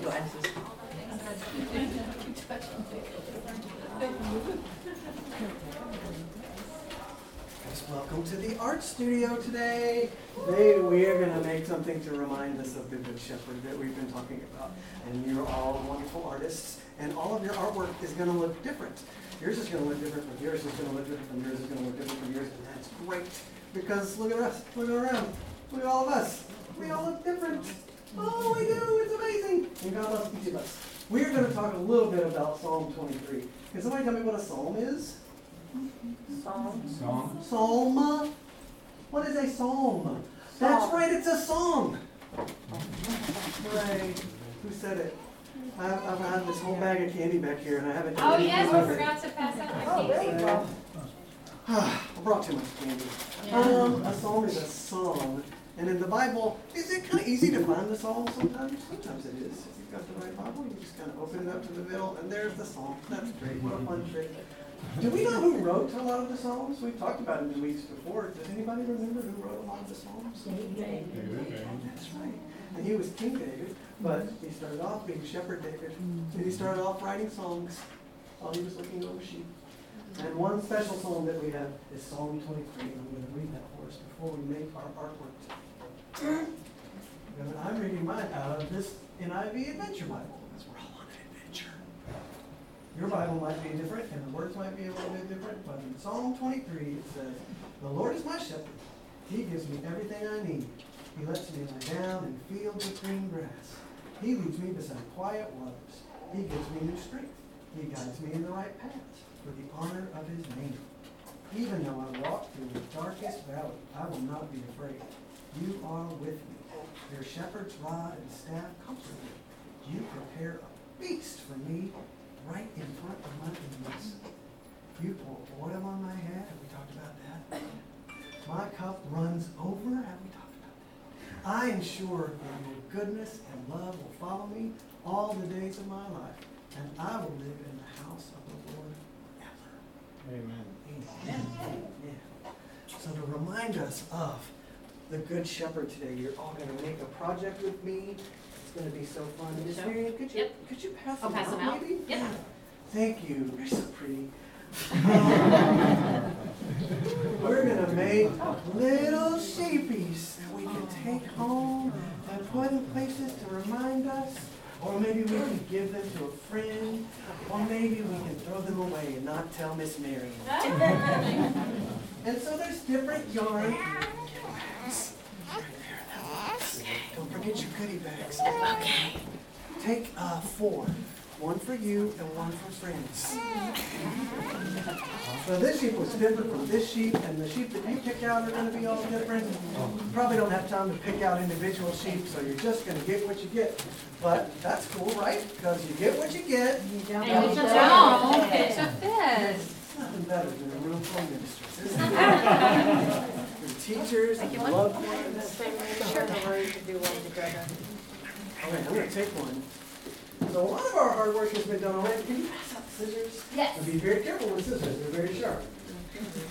Your bag will contain some glue dots. Save those for the end. It'll contain a bit of felt. A little bit of felt, and we're going to cut out some ears and a little tail if you choose with the felt. And So how do I get started with the string? are you asking me legitimately, or are you prompting me? I'm prompting you. What's in the bag? Oh, I said be very careful with the scissors. Okay, good. Thank goodness we have first aid nearby. So your little sheep's body will already be painted, and your little sheep's legs will already be painted, but you'll notice the sheep has clearly been shorn, and it needs to get its sweater back, right? So that's why you've got a little ball of fluffy yarn to recreate the sheep's sweater. Thank you. And you just take the yarn, you find the end, and you just take one of the paper clips, and you put the yarn. One paper on clip the is paper hot clip. glued and one is not. The back, most You're one of them, scissor short. most, Oh, Guys, can we share? If we're short, Oh, you're welcome. good that's job. great sharing. I think a Tootsie Roll would hurt. So you can It's you hard can candy. start it by connecting it into that one, oh, a Tootsie Roll for you. The Sour Patch is really good. Or Okay, Sour Patch. so we started on our hind leg of our Who's the sheep, girl that's sharing? and we're gonna just It's start. not 5, I'll bet 10. We're just And gonna then you just start wrap to it. wrap up that sheep, and it's gonna go in all different directions, right? Gonna go in all different directions. That's right, left. You guys, clever. And you're covering the top of the legs. And you kind of want to keep that black painted part open because that's the little sheepy's face. And that's how it sees with its 2 eyes, not 17 eyes, as I've recently learned. And that's all we do. Is everybody doing okay with that? If you have any questions, raise your hand. Does everybody have a sheep that wants one? So as you're, oh, did everybody get one? Yeah, you're good. So as you're making those, what we would do, and this is actually not even the lesson. The lesson is actually, I'll show you in my original set, you do, because I actually typically really prefer to do art projects where they're learning some form of art. They're getting to really explore different forms of art. When we've done, this is more crafty, but it was easier to do in this kind of a setting for you guys to get the idea. But the original form, it's felting, and it's super easy. It's just a lot of stuff. I wasn't able to bring it and do it in the classroom like this. But they would do felting with in this actual lesson. And we've done things like when we were learning about some of the any story. It was a collection of stories on the different fish, and so we actually did the Japanese art of gyatso, and it's where they're measuring the fishing, and they came back. Then they would actually do a fish print to ensure the size of the fish that they collected, and so they would paint them, and then they would put them on muslin, and they would take them home. So just very interactive types of art projects, to where they would remember something about what they're doing, but they would get to explore a little bit with that particular genre as well. That was a fun one that you'll find in the curriculum that Mary's going to talk about a little bit later. Yeah. We would go to a local seafood market, usually Saturday, because they were frozen, and we would just get these huge frozen fish, and that's what we would paint and ink up, and it was super fun and super tactile and super smelly because it was a fish. They loved it. So once you have your sheep all wrapped up, then you'll just cut little teardrop shapes for the ears, you know. Little teardrop shapes. Everybody knows what a teardrop looks like. I don't think I have a marker. It's a teardrop. You can glue dot those on. And then we've got little glue dots. So when you peel them, they will be sticky. And you just put one on each side of the sheepy's head so it can hear. Don't put them on the bottom, because apparently they don't have ears there. Who knew? Okay, because of time, we're going to move on to sacred stories really quickly. And when I tell you, leave, but you'll need to, I think the lights are going to be fine where they are. So sacred stories is what I replaced kind of our history room with, but it's still history. And I want to set it up just a little bit before we do it. Sacred stories is probably the most simplistic room that we've got, but it has one of the most abilities to have such depth, because it is truly just a Bible story being told, and you are inviting those kids in to find where they are and who they connect with in that story. And at different times that you tell that story, you're going to connect with different people and characters in that story. So I'm going to tell the story.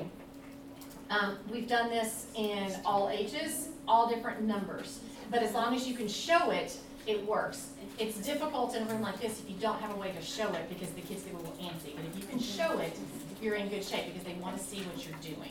So I'm going to tell the story, and everything that's done in the story and the way that it's done, you might think, there is no way my kids are going to sit still for this. And I challenge you to try, because they will. Every single time. I did it in chapel with, I don't know, I think it was like 250 kids, and they were listening. So it can be done, and even though there is a lot of noise out there demanding our kids' attention, when you strip the Bible down to the essence of the story, and you tell it in a way that's engaging, they will listen. So the first part is me telling a story. The second part will be asking some questions, which you guys are welcome to be a part of and asking. So we're just going to make sure that the picture is right. You can go ahead and click on it, Tim.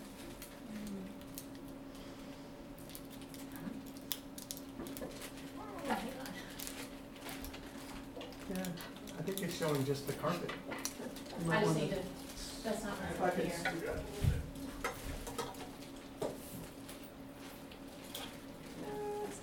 Hang on just a second. It was working a second ago.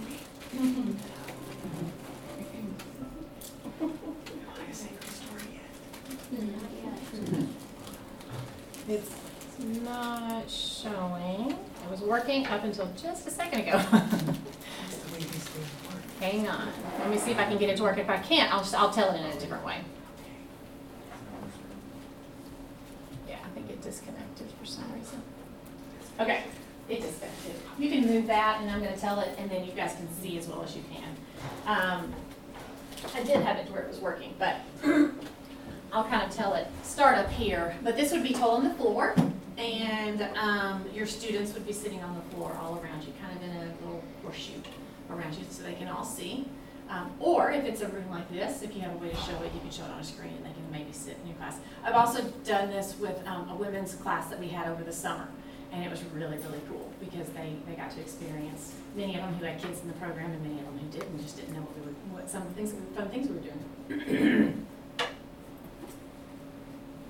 This is a parable. It's gold. Gold is very valuable. So that tells us that this parable is very valuable. This box, though, it has a lid, almost like a gift. But this gift isn't one like you might get for your birthday or for Christmas. This gift was given to you years and years and years ago. Now you have to be careful with parables because sometimes you might not be ready for them, but they're always there and we know where to find them. And we can enter them in. Let's find what's in this parable.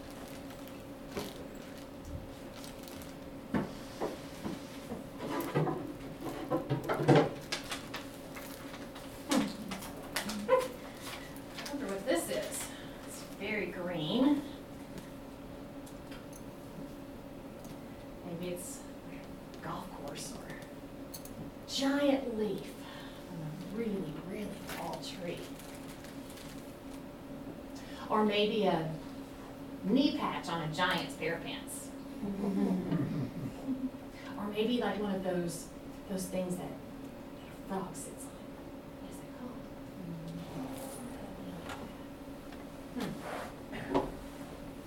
Oh, it's got an underside. Everything's always got an underside, doesn't it?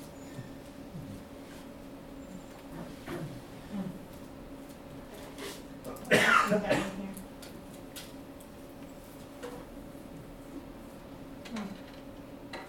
It's like a cloud, maybe. Maybe like one of those things that you see yourself in.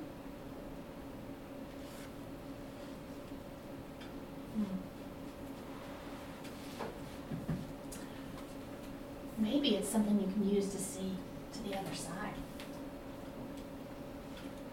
What else we've got?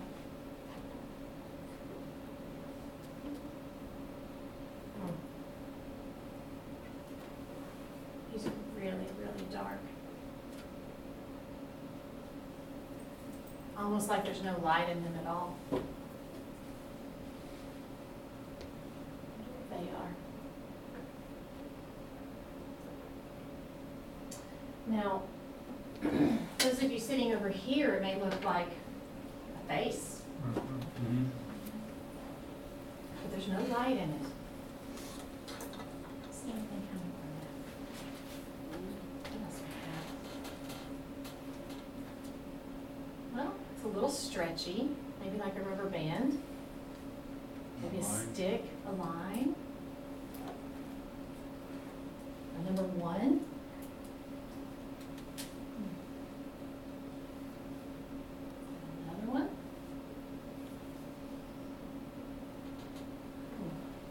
Maybe these are paths.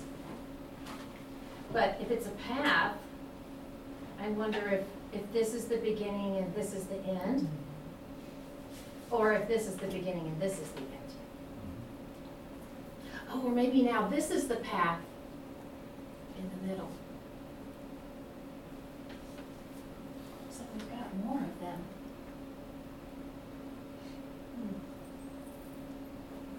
The edge of the path? Oh. Maybe it's like football.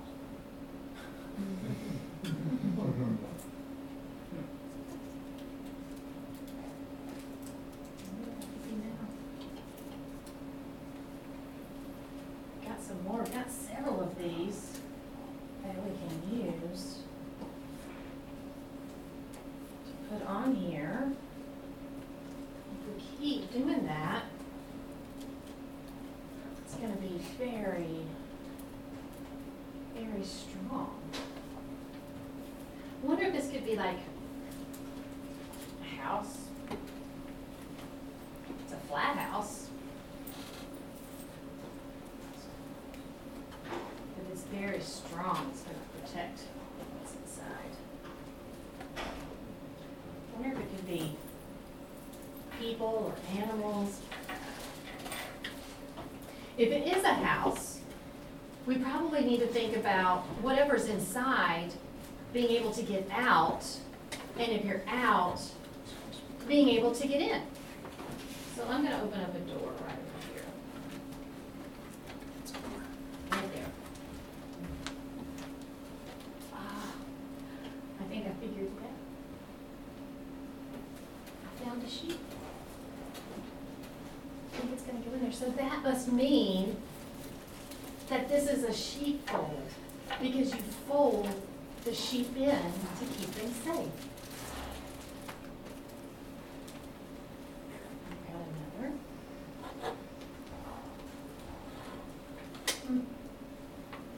Wonder how many sheep are gonna be in our sheepfold.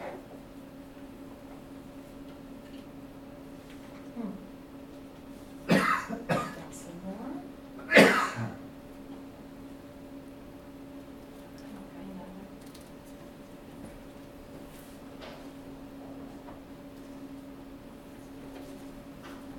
I think we've got everything we need to tell our story. You know, there once was a man who lived, and he said such amazing things, and he did such miraculous things that people, they just had to stop and they had to ask once. And he says, "Who are you?" And he said, "I am the good shepherd." And he said, "I know each of my sheep by name."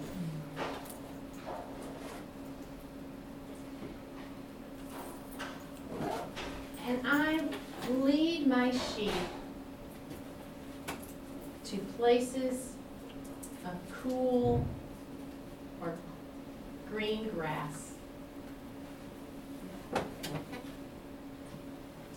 And they follow me.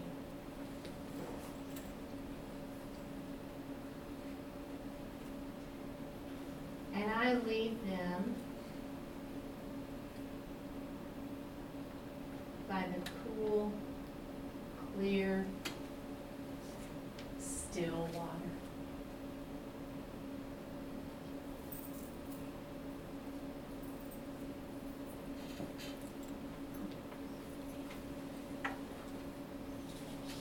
And they follow me.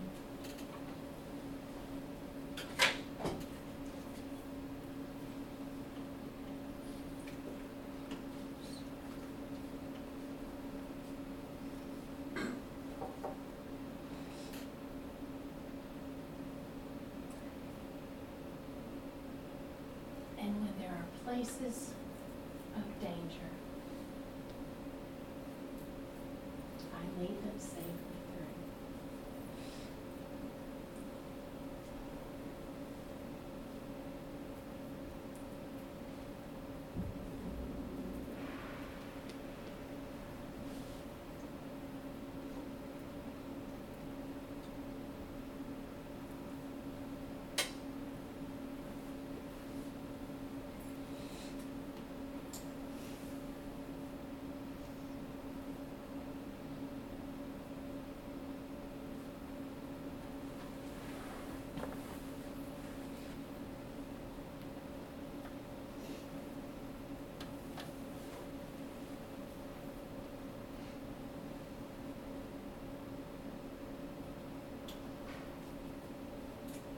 Count each of my sheep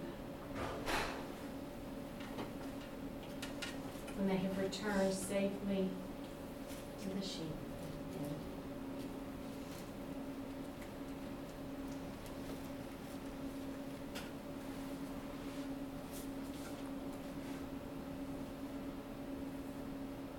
And if one of my sheep is missing, I will search the green grass, and I will search beside the cool, still water.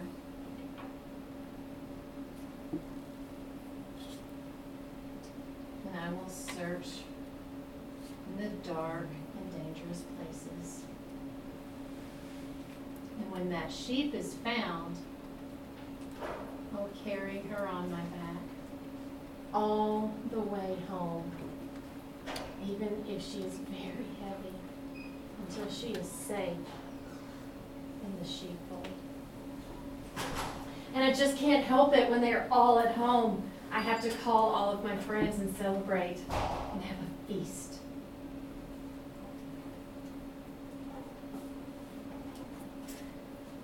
There's also the not so good shepherd, the ordinary shepherd. And when he leads his sheep scatter to all different places.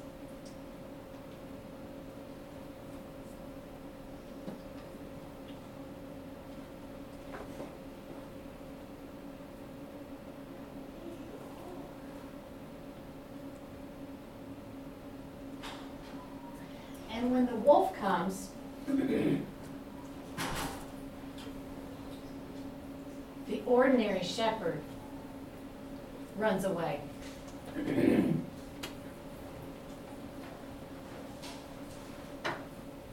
But the good shepherd would lay down his life for his sheep, so that each of his sheep can return home.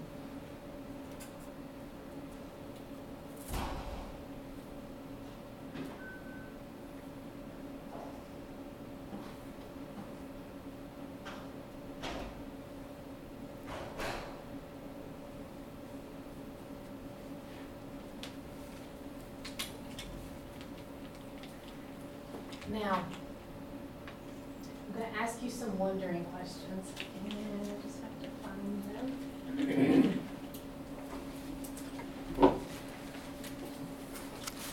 I did that pretty quickly. The wondering questions are open-ended questions. You're not looking for right and wrong answers. You're allowing the children to enter that story and to talk about what they are thinking. They are deeply spiritual. We just have to give them the space to go there and not spoon feed them. So I wonder if the sheep have names. And I would still be sitting for this part, by the way, and they would be too. I wonder if the sheep have names. I wonder if the sheep are happy in this place. We would take time for the kids to answer and to get feedback. I wonder if you've ever been in a place like this. I wonder where this place could really be. I wonder if you have ever had the cool, clear, still, fresh waters touch you. I wonder if you've ever been in a dark or dangerous place. I wonder how you got out. I wonder who the Good Shepherd really is. I wonder where this whole place could really be. If you ask open-ended, wondering questions, you will get answers, and they will surprise you. It's incredible what they will come up with. So this is Sacred Stories. It's actually Godly Play. Godly Play is like if you find the books, they're by Dr. Jerome Berryman. I've just adapted it because most everything I've done is an adaptation or conglomeration of different things, and so I renamed it because I didn't want to call it exactly Godly Play because it's not exactly Godly Play. You tell the story. If you're familiar with Montessori schools, it's very much like that. So after they hear the story, then you allow them to process that story. And they can either process by doing art, and it's free-ended. We have a lot of different things they can choose. They can choose just paper and pencil. They might want to do a little painting. They might want to do a drawing. They may want to do, we have little handheld labyrinths with lots of different options. We also have all of the stories that we've told previously that they can go and they can get the story for themselves. So I wanted to show you an example. This is a little girl in our program who was learning, we had done the story of Rahab. We were not doing this story. This was a story she had heard weeks before. She's reenacting the story because she remembered it. And she knows all of the different parts. And she's just quietly doing this on her own. This is a time of reflection, so we usually have quiet music going. This is individual work. We typically don't let them work in groups because then they kind of just get off task. And if there is, was there another picture in there? Some drawing pictures, Tim? No, the ones go back. Yeah, I had that up earlier. Oh, sorry. So these were some of the art that some of the kids came up with. And this was, yeah. So, anybody can tell me what this is? Can you see? Waters. Or in the Red Sea. How precious is that? That was not a story we did that day.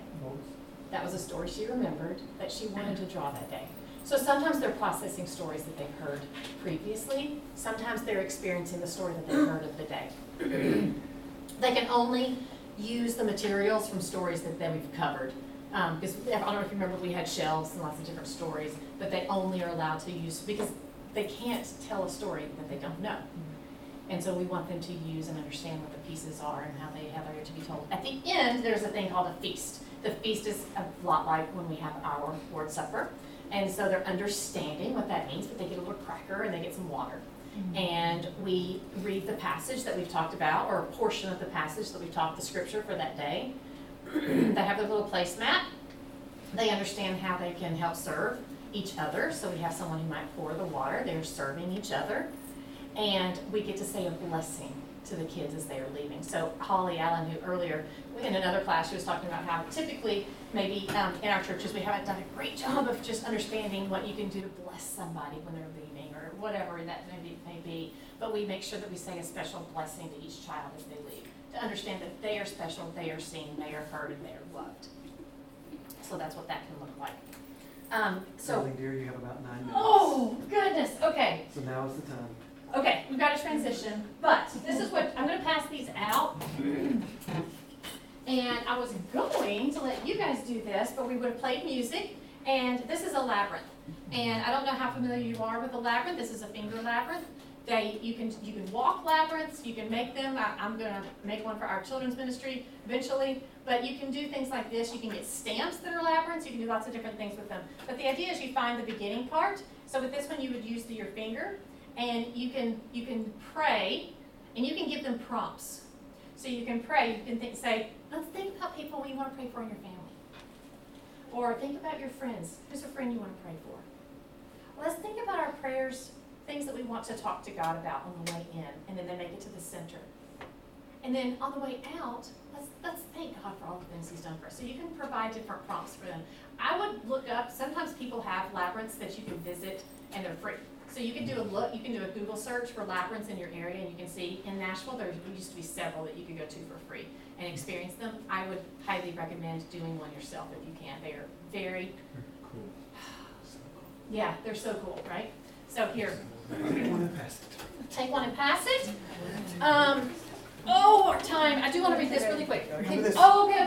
Okay. So this is my main key verse, Romans 4:20 through 22. So again, I want you to say somebody in your family's name, your own children, your grandchildren, somebody when it has our children part. This is our whole premise of what we're trying to do, guys. Cam and Addie never wavered in believing God's promise. In fact, their faith grew stronger, and in this they brought glory to God. They were absolutely convinced that God was able to do anything He promised. And because of their faith, God declared Cam and Addie to be righteous. Amen. Amen. Can I just show the picture? Oh, goodness, I'll go real fast. I know. Go back real quick. Real quick. Girl. Okay. I know, we don't have any time. Okay, I wanted to show you this picture. I wanted to briefly talk. This is by an artist, Joel's, I don't know if I'm saying it right, Spoontanis. Incredible. When you guys are doing, and you think about your images that are in children in your ministry, you guys, I did not realize how we had such a lack of diversity. And we have such a diverse church. So that had to be changed. So we are so cognizant and aware of making sure that we have diversity represented. And in just a second, you'll get resources where I've got specific people listed where you can find images and things that would be an accurate representation and that would provide diversity in what you are putting out. We want to make sure our children are seeing people that look like them. That's why Jesus is okay some Sundays, but not every Sunday. Okay. This was a whole thing I was going to read to you, the picture I just showed you. I am the good shepherd, Jesus says. Our home is Christ, and Christ is life. What are you longing for, and what does home mean to you? So I was going to read you more about that picture. It's really great. Okay, so let's talk about this. Do you want to leave space for questions? I Because do. we have like 5 whole minutes for that. Okay. We're going to stay, by the way. We'll be Yes, here. we will stay. If you guys want this curriculum, it's free. I've written it. It's not perfect. No curriculum is perfect. You can take it and tweak it and adapt it for what you need. All you need to do is text the word harbor to this phone number. You will automatically get a link on your phone, just an easy little form that you can fill out. The reason I have you fill that form out is because I make tweaks and changes sometimes. Like one time, I used to have it in Dropbox, I had to change it over. That way if I move it, I can let you know where I've moved it to. And in that reply that you get after you filled out that form, there will be a link, and it's a Google file.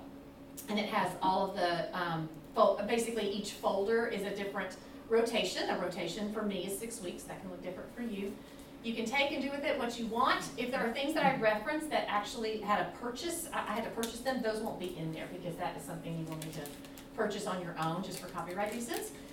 Songs and things like that, you can find a lot of things out there. There are different websites that, that's all listed in the resource.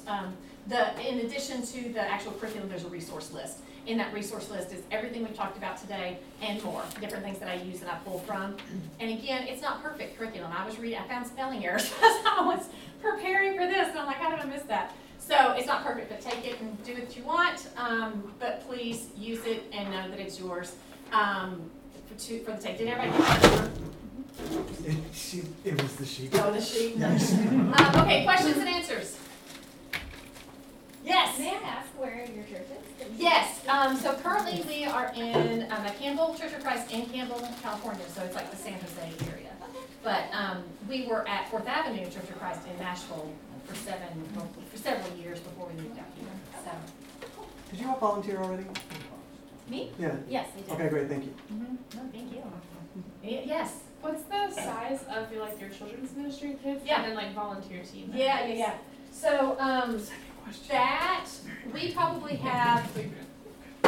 We're getting back. Because COVID changed everything, right? So we are getting back to where we probably have on a Sunday morning around maybe 35 kids, from nursery to 5th grade. And for volunteers, that's a little difficult to answer because there's always at least 2 adults per classroom, obviously. And then sometimes we have some of the teens that are involved. It's a difficult question to answer because of the different things that we're doing at different times require maybe different volunteers. So for Bible class, all of this, it's a lot more hands-on, so I have more people. But for children's church, it's a little bit more basic, and so I can usually get by with maybe 3 adults. As far as like Bible class, they're split, and there's probably at least 4, if not 5 or 6, for elementary, just for elementary, and then for preschool it'll be more. Obviously, you're here, but do you travel to congregations to do workshops for youth ministries? Yes. Sure. It's all done now, right? Like I've done the hard part, so sure, yes. A couple of times people have asked me about that and COVID, all the fun things, and so it hasn't happened, but definitely would be open to that. So just let me know if that's helpful. Any Hawaiian churches here today? Yes. Connection with parents. Yes. So, man, such a great question. Parents and grandparents. You guys, to me, it is, don't ever be embarrassed or think you can't ask somebody to do something. It is an honor and a gift to serve. And it is an honor and a gift for their kids or their grandkids to see them serving and invested in the future life of where they're going to be going. And there's a lot of different levels of volunteering. So many Some different parents levels. who don't want to teach, don't want any kind of instruction, don't want to help with games, don't want to, like, you cater your volunteers from parents, grandparents, aunts, uncles, friends, to the desires of the person who's saying, hey, I'm available, but da-da-da-da-da-da-da-da. And it's like, you just want to stand there and make sure anybody that needs to be escorted to the restroom and back can be that. Perfect, we'll see you Sunday. Yes. You know, you want to teach science because you were an actual scientist? Yes, please. Yeah. So, you know, you can ease them in, because for children's worship, I've always got at least 2 teachers who are doing the actual stuff, but you need bodies, right? I mean, sometimes you just need to make sure that if you've got a child who needs to go to the restroom, there's 2 adults that go in with them, and you've got 2 adults still in the classroom. Great place to get people that are just coming to your church and checking things out, to come and have them come and visit. Have them come and be a part of it, and have a sign-up sheet, and again, do not feel embarrassed. It is an honor and it is a gift to be able to serve our Lord. And so you just find a place and be creative in some place that you know would be a good place for them to start, but it's not where they have to stay. We can always be stretched a little bit. We want to let them give an opportunity to give in a place where they might feel a gifting, but if they aren't sure yet, start them off somewhere easy and then move them into something else once you get to know them. Yeah. So it looks like from your chart, you have 3 rotations per week. And are 2 of those rotations like during Bible class time and one is the worship time? Good question. Okay, so we actually have children's worship. So children's worship, they're just divided into preschool and elementary being K through 5. The 4th and 5th graders for children's worship, which is happening during regular worship, are helpers, because they're getting a little too cool for school to feel like they need to be in there. So if they're helping, they feel like, okay, cool, I can be in here. You know, and if you're like, you are my new helper, you are hired, you are my new assistant, then they like that. So I gear it more towards like K through 3rd. I know I said gear higher, but that for me is geared K through 3rd, because my 4th and 5th graders, I'm seeing them already as the constant thought is that you are always giving back into the younger ages. If you are in junior high, you can come and help serve in maybe the preschool, because there's enough of an age gap. If you are in high school, you can maybe help out in the elementary. If you are in 4th and 5th, you can help out and be a volunteer with our children's worship. So you're always giving back and you're always pouring in. You asked another question and I just got distracted. I guess Yes. Is children's worship Yes, it's different. It is Totally different. different. It is Then totally it's different. So I tie in usually the same theme, but we will do completely different things. And it is a smattering. It's a smattering of games and the story. But we also do things that might be more specific to the timing of the season. Like we have a Mother's Day lesson on Sunday coming up, so it's not going to be necessarily related. We're doing Ruth, so I guess it kind of is. But I change that up a little bit, and this is just what I'm giving you the link for is just the curriculum that I've written, which is the Bible class hour. My children's church stuff that I use, a lot of it I pull from a lot of different things that I purchased, so I can't provide that for people. But it's an enhancement of what we're doing in Bible class. One odd thing that has happened during COVID, we had more in children's church than we did in Bible class, because not as many parents would stay for Bible class, right? I mean, they'd come and pick up, thank goodness you were here for church, I'm glad, So I would always make sure that we would have a reflection of what we were doing in children's church, and what we were doing, as what we were doing in Bible class, so at least they would have heard something. Now I have more in Bible class than I do in children's church, which I haven't quite figured that out, but I don't feel as much of a need to do that, and so I'm enjoying what we're, feeling some abilities to kind of do some different things in children's church. But it's worship, it's the Bible story, we might use puppets, we might do something special for that day, lots of different types of things, but definitely separate from Bible class, because during Bible class, so yes, you saw my sheet, that is an old sheet, that was pre-COVID. I used to pre-COVID, I had 3 on a given Sunday, now I have 2, and it's because of numbers. I have K through 2nd, and I have 3rd through 5th. So if there's 6 rotations and you do it 6 weeks, during the class time, does like K1 do sacred stories? Yep. And then the next week they're doing art games, and then the next week, Yep. so you basically plan 6 lessons, Yep. and then you rotate them through. That's right. And if And you're we try the to use the same teacher, teacher so that teacher only has to prepare once for 6 weeks. So all you're doing is you're adapting a little bit. Again, I had K through 5th for, COVID, because we had like just a few kids. And then we were able to get up enough to where we could split. So we, split off this group, and now we got into 2 groups. So we are right now just still at the 2 groups, K through 2nd and then 3rd through 5th. So you adapt a little bit. So in the lessons themselves, I have them already, in some places, already designated. Like, hey, you might want to read from this Bible if you were doing, in this actually particular lesson, I had some specific Bibles reference for K through 2nd. And it was Lectio Divina. So you would read through Psalm 23 once or twice, and then for the older kids, you might use a harder, like a more age-appropriate Bible for the 3rd through 5th graders. Yeah. So this might be an odd question, but how long is your class time? Yeah, no, it's not an odd question. So it's an hour, and that's another thing. If you have a smaller, at my other church we had 45 minutes, now we have an hour, so there's a ton of information. You may not, and I overplan. Because it's just the worst to have a bunch of kids and not have anything to do, right? Because they will find something to do, and it's probably something that has nothing to do with the lesson. So you usually have more than you need to get through at least an hour's worth of time for the Bible class. And then our particular children's church is also an hour. So, yeah. Where did you guys get trained to do this stuff? And if you were looking to find somebody, if you were looking for a children's minister, Yeah. what would you look for and where would you look for? That's a great question. So I mean, as far as us, we're not. This is my old boss right here. Yeah, it's self-trained. I mean, we Marian's we have to make some mistakes. Marian's degree is in children's education, early childhood Yeah. education. You're going to be a classroom teacher. She ended up not being a classroom teacher. Spent some time in Sylvan Learning Centers, which is sort of spent some time as a preschool teacher.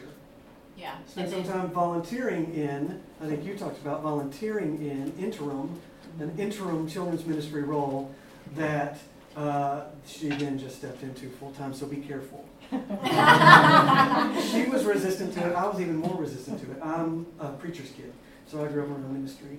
So I had a little bit of insight about what I thought it was going to look like, and I didn't want it to happen. You're going to be married at church, and we're going to know all the garbage about everybody. And we worship with these people. I don't really know all their garbage. Turns out it really helps to know everybody's garbage stuff. It helps them to know my garbage. Do you have children? And we We do. do. We have an We do. 18-year-old and a We have 16-year-old. 16 and an 18-year-old So who for me- got to be a part, and I had a vested interest in what was going to happen with my kids that were in my own program. So I went out and I tried to find the very best things that I knew would reach my kids, because they are very normal, average, I've got one that's very quiet and a taker-inner, and I had one that was quirky and like just moving all the time, and so I knew there were all kinds of personalities that you needed to reach in a program, and so I had a very vested interest in what was going to happen and what they were going to receive themselves. The second part of your question is really hard because we ask ourselves that. Where do you find Yeah. children's ministers? But- It's not- yes. In the meeting earlier with Holly Allen, she is the children's minister director.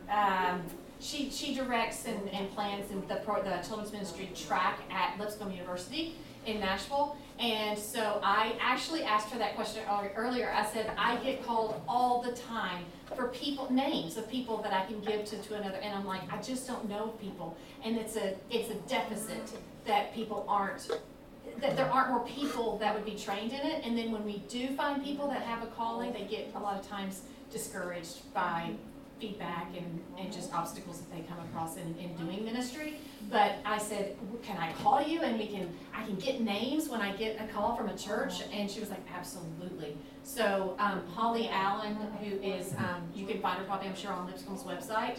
Again, may have some really good names of new faces and names. So if you have a large church, probably not the best fit, because there's going to be, unless they could, kind of walk along someone else for the first little bit, because it's a lot. It's a lot to take on as a younger person. But if you have a smaller church where they would have a lot more understanding, you have a lot of faces it's a family. Like we have a smaller church and it's a family atmosphere. There's a lot of grace. And it's just a little bit easier to learn when you've got fewer families that you're having to get to know and fewer children that you're having to get to know. You can really kind of learn and get your feet wet and understand things a little bit better. I'm so sorry. Oh, I know. the bad guy. Yeah, so Just because I'm if respectful you- of everyone's time, and you guys have sat in here for a long time this Yes. afternoon, after lunch, Yes. during the afternoon, so we definitely. If you appreciate need to go, please feel free. If you would like to stay, we're staying and we can answer questions. If you didn't get a biscuit on your way out. If you didn't get a gift bag, we have gift bags for you. I will say. But they're a little different. Can I say, too, on the gift bags, take one for a friend that you see out in the courtyard and give it to them. Don't make us take these gift bags home. We don't want these gift bags. So I'm gonna stand out here in the hall with them, and I'm gonna make sure everybody has at least two. She's just saying.